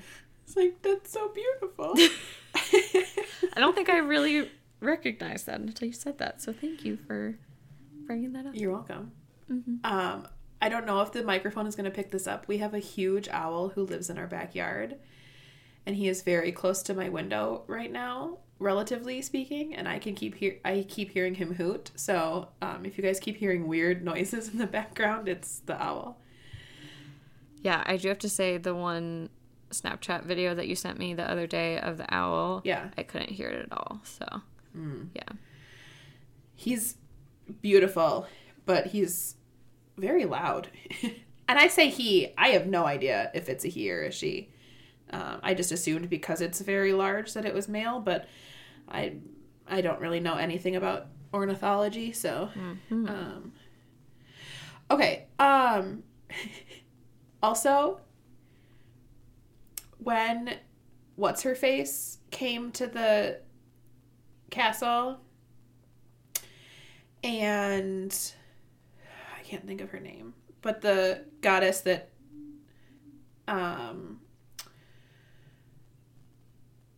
Sarah just assumes Nikos is sleeping with. Starts with whatever a her name was. V. I don't remember what it is. Yeah, I don't either. But whatever. When she comes and Sarah gets put in her room and she's like, "Yeah, I promise I'm going to stay here." I was like, she's not going to stay there. And then she left her room and I wrote down in my notes, I was like, "Girl, in the library." He puts her in the library. And I was like, "Girl, get back in that library right now." And then, right, she sees them or whatever, and she just assumes that they're going into his office to have sex or whatever. And then she like goes storming out into the... And I'm like, "Girl, what the hell are you doing?" Like, get back. There's a reason that he... I know you don't like rules. I get that. I do understand that part of it. But also, what the actual fuck do you think you're doing? Mm-hmm. Yeah. I mean, I totally understand, like, I'm someone who, if something isn't fully explained to me and I don't know, like, the why behind it, I'm very unlikely to do it until I know that. So, like, I kind of understand that feeling of, like, oh, but you I don't wouldn't feel go storming bad. out into... But, like... Go ahead. I feel like she doesn't feel as bad about breaking these, like, promises that she made to him, because he never explained why it was necessary. And I feel like I would feel the same way. Not that I would storm out into, you know, do something as dumb as that. But, like... Well, but the thing is like, some of them, to me, seem pretty self-explanatory. Like, hey, if we have an unexpected guest, maybe don't be parading around because you're still mortal and they could kill you. Like, is basically what he says. And I'm like, yeah, it sucks, but it seems pretty self-explanatory. You know, like, don't go out into the city without an escort, again, because you're mortal, and I can't protect you if you're that far away from me. Okay, seems pretty self-explanatory. Again, does it suck? Yes. Is it right? Maybe not. But,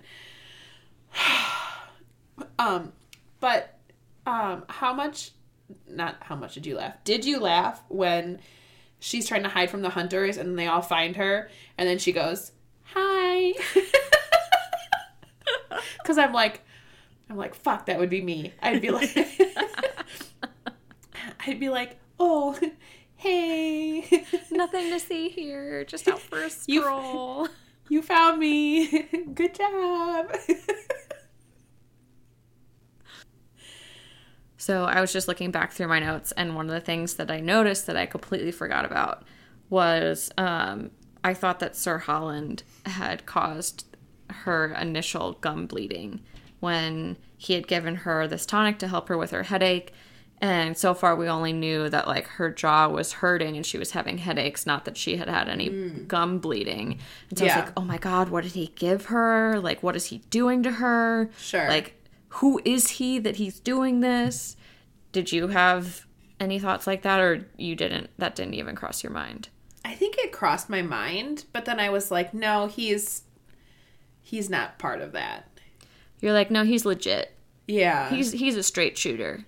Yeah. Like, I had JK, he's a... Well, thief, yeah, jokes. Area something. What?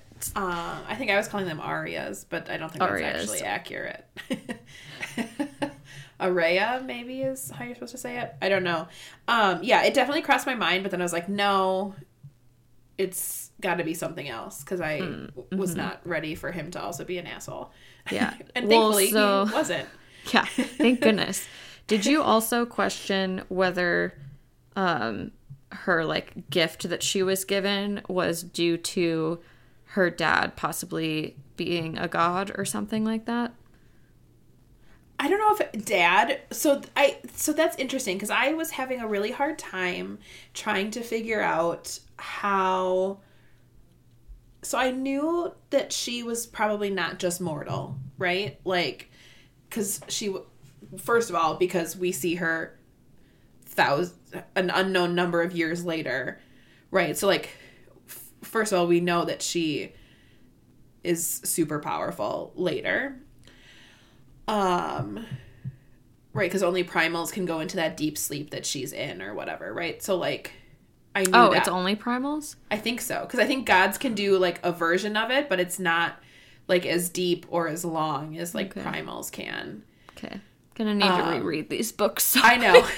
Because also, I could be totally wrong. It could be both of them. I thought it was just primals, but who knows? So, like, I knew that she wasn't just human. But that was about as much as I knew. And so for most of this book, I was trying to figure out, was her dad really her dad? Was her dad really human? Was her mom really her mom? Like, you know, like all of these things, like, because I was like, in my head, how could any mom who had this child come out of her body treat the child like this? That happens a lot. And right, of course, and it does happen. It's a foreign concept to me, but unfortunately it's, you know, something that happens, you know, so, but in my head I was like, so maybe that means she's not her mom, you know, and then I was like, but then who would be her mom? And then, like, why would she hate her so much but still take her, like, on? And then I'm like, because of the magic. And then I was like, well... So, like, the mental hoops that I was, like, jumping through trying to figure out where her gift came from, you know, and then I was like, maybe it just came from the gods because she's destined to be... She's destined to be Death's consort. So, like, her... And so then I was like, so her magic would mirror his, right? So if his gift... So if his magic is death, then hers would be life. Wow. Yeah, so I didn't... But I wasn't like, she's the primal of life, right? Like, in my head, I was just like, it would just be a mirror. Yeah, I totally did not see that coming. Also didn't have those same thought processes. I did not question her mom. I didn't even think about the consort just coming with its own magic. I was very fixated on the dad and, like, thinking that there was something there. And there certainly might be. Yeah. I mean, well, no, we learned that it's not, right? We learned that her magic comes from something specific. No, I'm so sorry. I thought you meant just, like, more to her dad. Oh, yeah. I mean, that's possible. But at first I was like, oh, like, you see the picture of him and that's where Poppy's red hair comes from. Like, definitely her dad.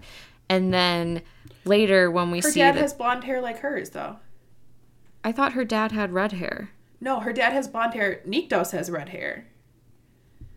That's where the red hair comes from. Why did I think that her dad had red hair? And I was like, oh, that's where Poppy's red hair comes from. I thought her dad had her eyes, but then red hair. Well, I thought she looked just like him, and, like, they had the same hair color, except for his curls were more, like, soft than her curls. Okay, well, anyways, I thought he was a redhead, and then when we saw that his mom was a redhead, then I was like, oh, this is where Poppy gets it. Does she get it from both?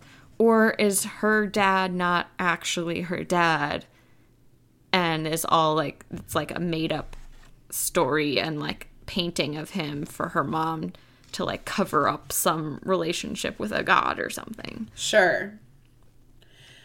But now apparently that's all not even possible because her dad has blonde hair. Well, I don't know that I'm accurate. I just thought that that's what I remembered when she was standing in the office or whatever looking at the portrait of him. Ooh, hold on. Let's see. Yeah, I swallowed as I took in the image of him captured in such detail. It was as if he stood before me in white and plum robes, the golden crown of leaves resting upon hair the color of the richest red wine. Huh. So this is where you get the hair thing, though. His hair fell in loose waves to his shoulders, while my hair was, well, a mess of tight and loose curls. See, there we go. So she compares the hair texture, but not the color. But Nyktos also has red hair. Yes, yeah. So it is possible that... Well, I mean, the thing is, you need red on both sides to have red hair, so... Mm-hmm. Not showing, but you need to at least have the genes for it. Recessive gene. As a redhead, I just know these things. Just kidding. I think a lot of people know that about red hair, that it's a recessive gene. Also, as a quick side note, I love how many redheads are in these books. Just as a quick side note. Like, Nyktos is a redhead. His mom was a redhead. Both of the children that they will have in the future will be redheads. Because they talk about how much she looks like her dad, Poppy, in those books. They talk about how much she looks like her dad. Apparently, Sarah's dad has red hair. In my head, he was definitely blonde, but that's okay. I just like it. I just like redheads. Woohoo! Yeah, you're not biased or anything. No. Nope. I'm speaking as a completely objective third-party outsider with absolutely no personal interest in the matter. Okay. Ooh, question. Answer? Did you, when Sir Holland told her the story of Satoria, did you think she was Satoria? Oh, God. I had no clue. So I had this moment when he was telling her the story, and I was like, wouldn't it be... And it wasn't even like a full, like, prediction. I'd be like, it'd be really funny if, like, somehow she was, like... And I literally was like, the reincarnated version of this lady who was killed. I was like, that'd be funny. And then I didn't think about it much later. And then there was something that happened later, like before it's revealed that she's like I don't fully understand, because it's not like fully reincarnation, but it's like kind of reincarnation. Yeah, I don't fully understand it either. And I'm not sure why he specifically gave her the Ember of Life, I don't understand how he could know that she would be reincarnated as a first daughter in this bloodline to do so. Because it wasn't accidental. Maybe because he was the rightful primal of life. Like, I don't know. Like, who knows? But, like, I had a different moment later where I was more seriously, I was like, what if she's her? And then I was like, or like a descendant of hers, or like...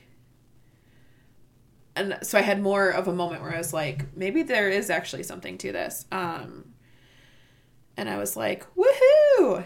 I was right. And then I was like, and I was also so wrong. Like,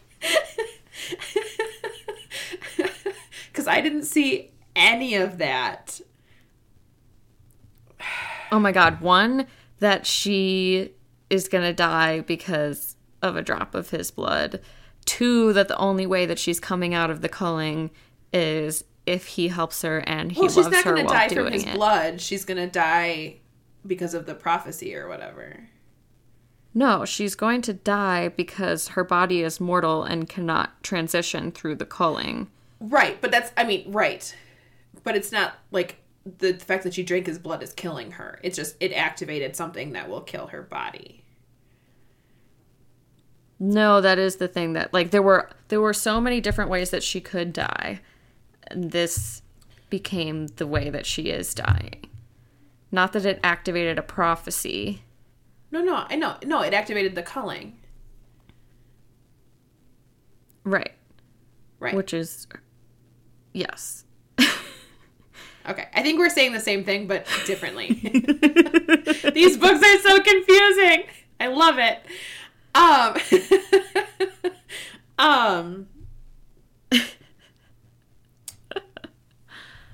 Yeah, sorry. I don't understand these books. Yeah, there's so much that I'm... Okay, so the part, right, where he kisses her right before they go into the fates or whatever, and he's like, this kiss changes nothing. And I was like, okay, keep telling yourself that. Like, I'm glad that's what you thought, because I was so pissed. I was like, shattered for her. Oh, no. When he said this kiss changes nothing, I was like, oh, he's trying to convince himself. Like, he's trying... Okay. He's like, oh yeah, I only kissed her because I wanted her to feel better. Okay, sure. Uh-huh. Okay. Oh my gosh. Okay, so can I just tell you? I read some of this book while I was sitting at the DMV. Whoa. And how did that go? What sections were you reading? let me tell you. Uh-oh. It wasn't like the full sex part. Thank God. Because that I would have just like... But it was like some of the like other sexy times. And I was like... I was convinced that everyone knew what I was reading. Was your face bright red? No. Well, God, maybe. I have no idea. But thankfully, because I was in public, I was wearing a mask, so no one could see. Oh, yeah. You know, below my eyes. So I probably was. I blush very easily. But I was just, like, convinced that everyone around me knew what I was reading. And I was like, it's fine. But then I got, after I got home, I read, like, the rest of it. I was like, oh, I'm so glad I'm home now. Oh my gosh. I loved that this was like, it wasn't even like, it didn't start out as enemies to lovers. And it's not really like a true enemies to lovers now because they love each other and they're not really enemies because they're working towards the same goal. But it's like, it's got the same feeling to it that an enemies to lovers does. And I love a good enemies to lovers. And like,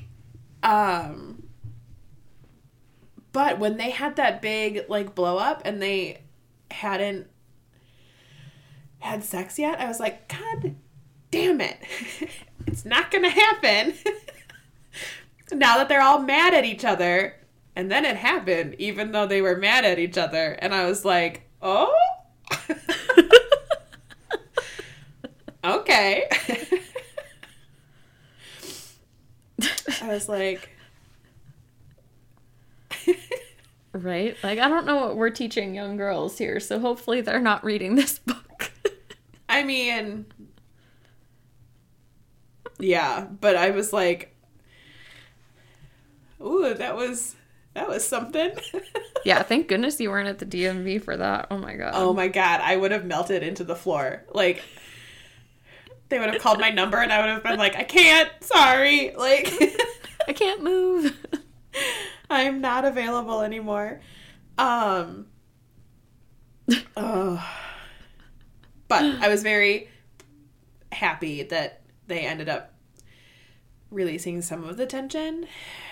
And then I liked that they were just building right back up to it. And I was like, perfect.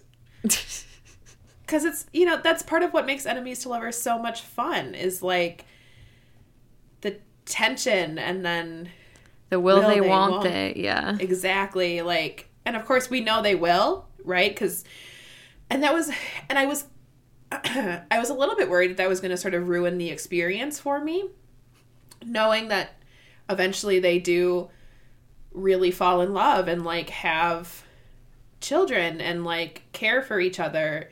Because there's I forget what he says or whatever, but when they go to Elysium in the third book or whatever, and Nyktos he's basically like, here's this tiny bit of information that's not really going to help you, but it helps a little bit.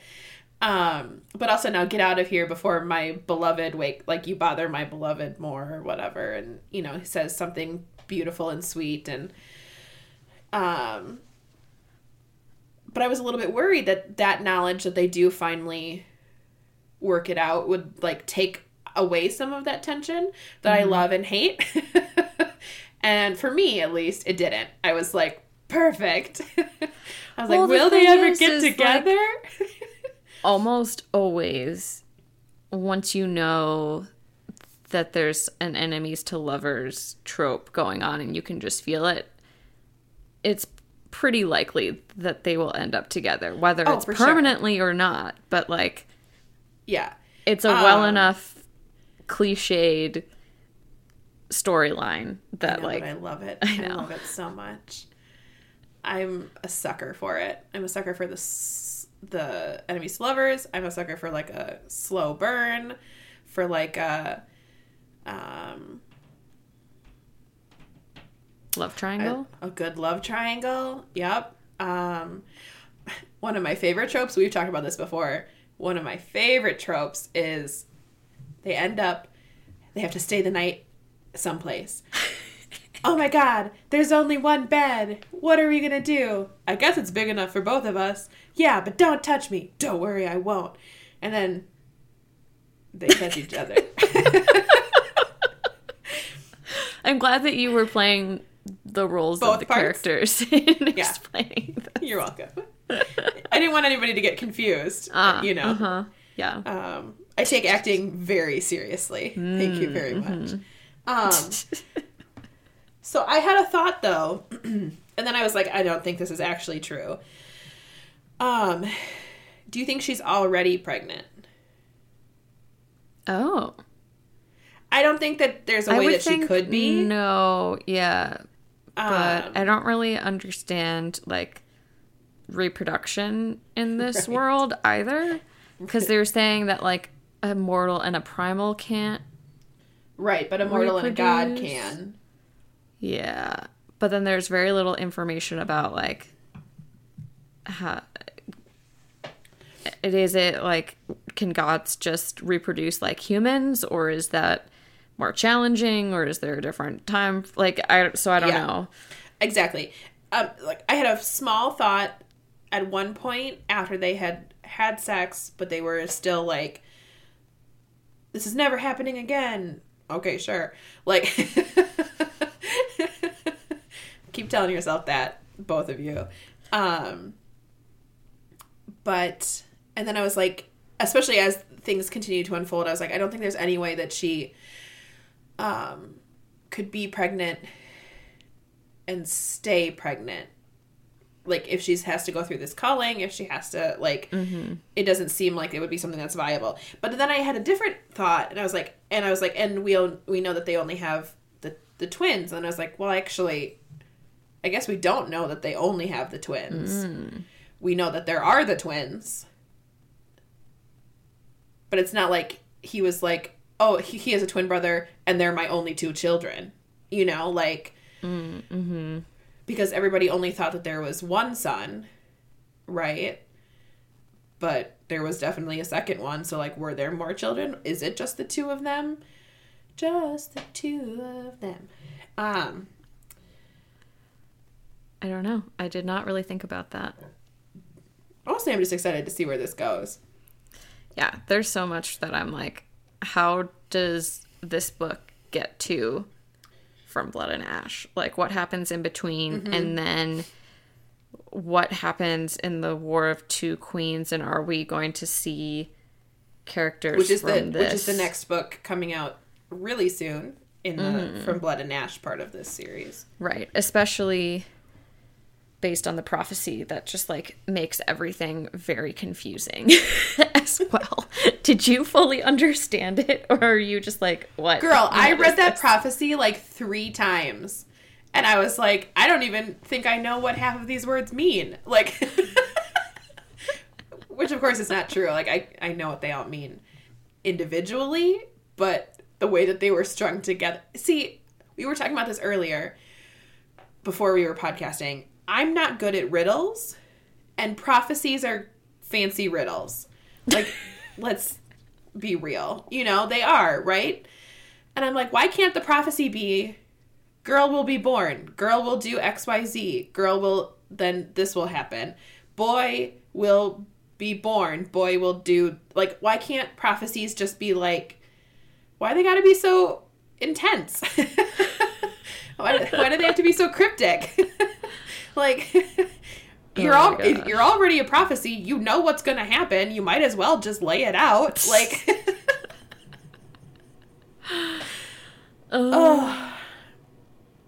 Yeah. I don't know. I understand parts of it. So, or I guess I don't understand parts of it. I think that certain parts are referring to other things. Sure. But unclear, right? So it starts from the desperation of golden crowns and born of mortal flesh. A great primal power rises as the heir to the lands and seas, to the skies and all the realms. Right, so that's Sarah, because her mom wears the golden crown. Right. And she has the primal power. And she's born of mortal flesh. Right. A shadow in the ember, a light in the flame, to become a fire in the flesh.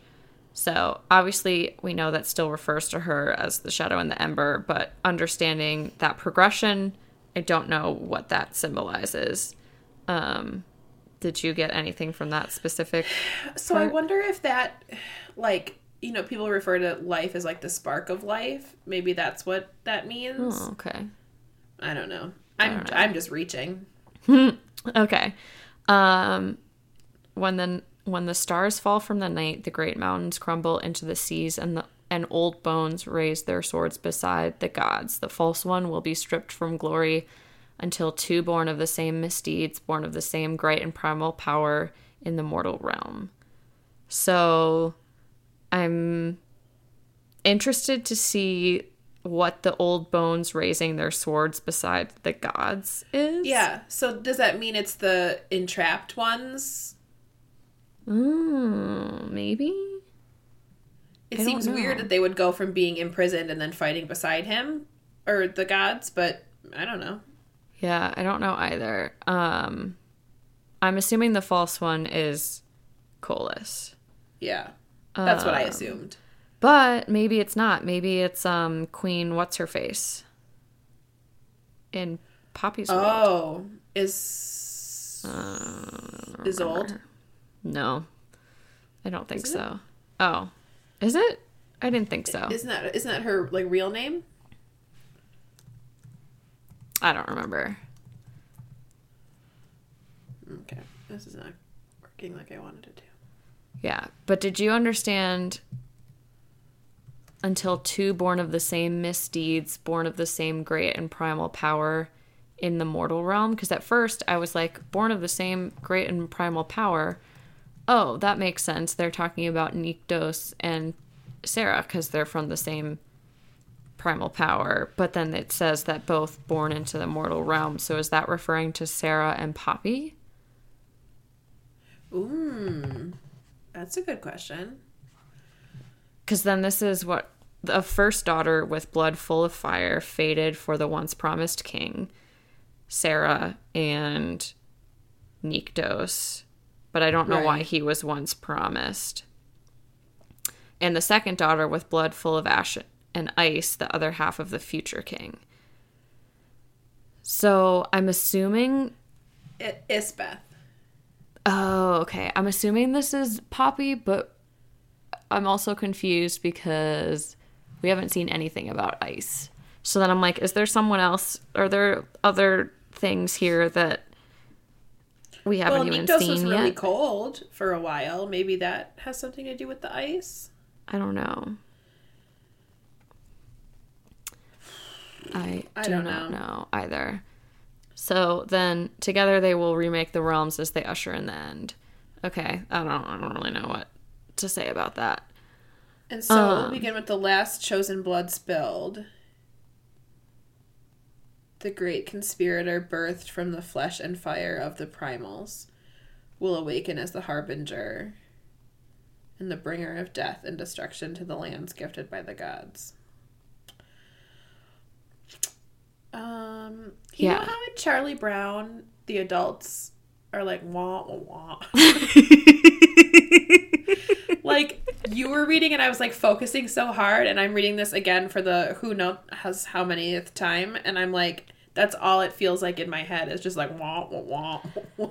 Yeah. Well, so I think the second part of the prophecy is what the Atlanteans know of the prophecy, that they thought that she was Poppy? that Poppy was bringing death and destruction because she was coming from the west to destroy the east, which was Atlantia. But then in this book, Nyktos and Holland and Penelope, they're all like, oh, this is talking about Kolis and Nyktos' dad, I think, right? Because something about from where they were to that's also east to west. But then I'm like, well, who's the last chosen blood spilling and So how is the great conspirator birthed from flesh and flower? Like, how is Poppy the conspirator? But is she, I don't know. I know. Can I tell you, I understand 0% of this prophecy.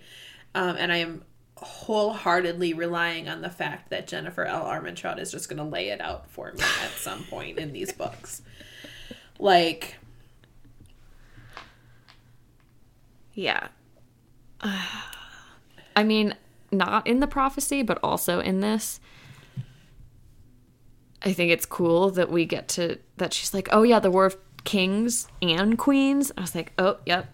We're about to see the War of the Two Queens coming up. I know. I'm so excited. Mm-hmm. Yeah, I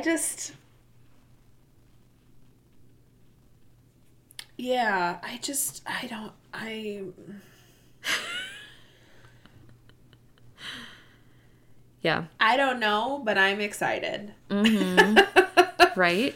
Well, that and, like, towards the very end of this book, we find out that Colas is creating, what is it, the Revenants? The Revenants? Or whatever? Yep. And I was like, oh no. But then I'm like, oh God, what's going to happen? Like, is he going to capture Sarah? Because as they are currently, they do not sound like how they are when Poppy right, interacts because by the time Poppy's interacting with them, they're like humanoid-ish, and they can speak, and they're not like, the way that they sound in this book, they sound almost feral. Mm-hmm. Versus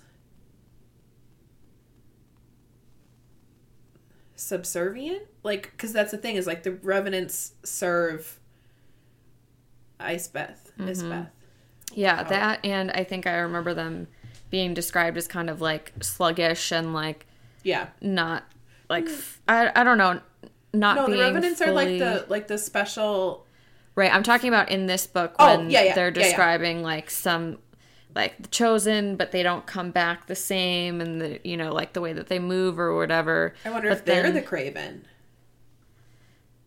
No, but they're called the Revenant, and so well, I know, but again, things change. Yeah, well, that's true, right? Because we know that like you can't kill them the way that you kill anything else, because they're just like, I don't know how it works, but it just does, right? And that they're super like warriors, basically, who also. How many times has Ellen said, "I have no idea"? This episode. If it was a drinking game, everybody would be wasted. So this book did the same thing to me that the first book of From Blood and Ash did, and then I got used to how it was bound. There are this many pages. Oh my gosh. At the end of the book, and for people who can't see, I'd say there's like 10-ish pages, and some of them have writing on them, but then there's also like a bunch of just blank pages. And so it did the same thing to me, that I was like, oh, whew, I don't have to worry. I'm not at the end of the book yet. Right, like, oh, he just realized that she's the primal of life. End of story. Oh, but wait, it's not the end of story, is what you thought? Oh, God. Because it also does this thing, and it does this in the paperbacks, too, is that, so, you know, they have the page breaks, and in this one, they're the crescent moons, or whatever. Mm-hmm. So it does this thing where right after, oh, she's the primal of life. Oh, I'm like, oh, crescent moon. Perfect. More book. And then I was like, okay, coming March 15th, 2022. I was like, wait a second. That's not part of the book. And I was like, God damn it. She did it to me again. Honestly, just because we just finished this book, I now need this next book more than I need the War of Two Queens book to be out right away. Really? You don't need the War of Two Queens book to come out, knowing that Hawk is Castile? I don't know why I called him Hawk. Well, see, but I kind of forgot about that until you just told me, Because that's the thing is, like, I've forgotten so much of why I needed the next book to come out from that series, and I'm very absorbed into these characters that I'm like, oh yeah, I need this now, not that. What I'm hoping is that we're gonna see for sure we're gonna see Nektas, right? Because he's already been in the third book more than Nyktos was. But what I'm hoping is that we're gonna see at least Nyktos, if not maybe Nyktos and Sarah, because remember the whole part in the third book is like Nyktos is like, oh, she's still sleeping, but Poppy's like, I don't think she's as sleeping as everybody thinks she is, because she's like, I've seen her a couple times, like, so I have hope that the reason that this one came out first is that we're gonna see a little bit more of them, but that's probably fool's hope. But I'm willing to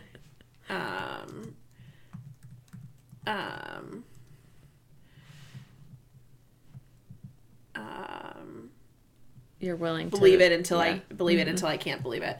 I was also just trying to see if I could figure out when. So this series is called the Flesh and Fire series, apparently. Okay. And so I was just trying to see if I could figure out if there's a. So Goodreads says Untitled Book 2 is coming fall of 2022. However, I read somewhere that people can just add things to Goodreads. Oh. I don't know if that's true or not. But if it is, then maybe that's not accurate. But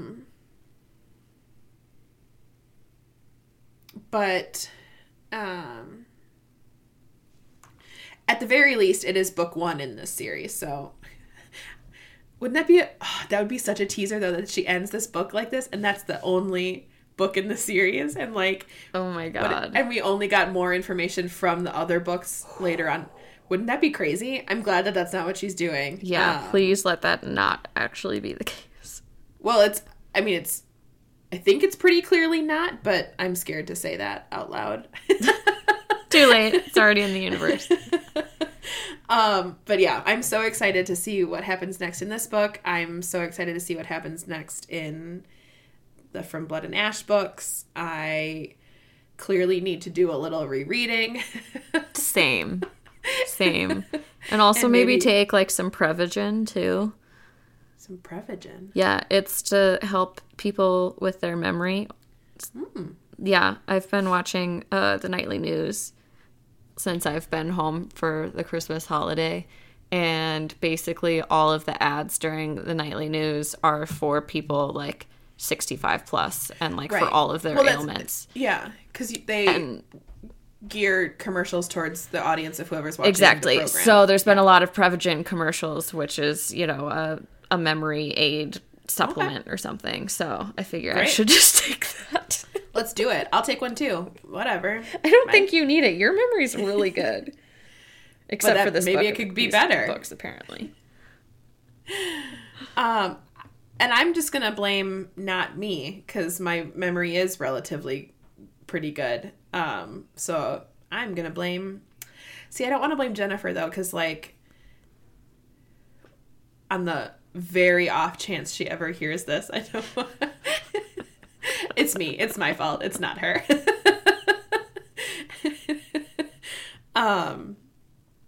No, I'm very excited. It's gonna be painful, I think, but definitely worth it, I think, as well. Yeah.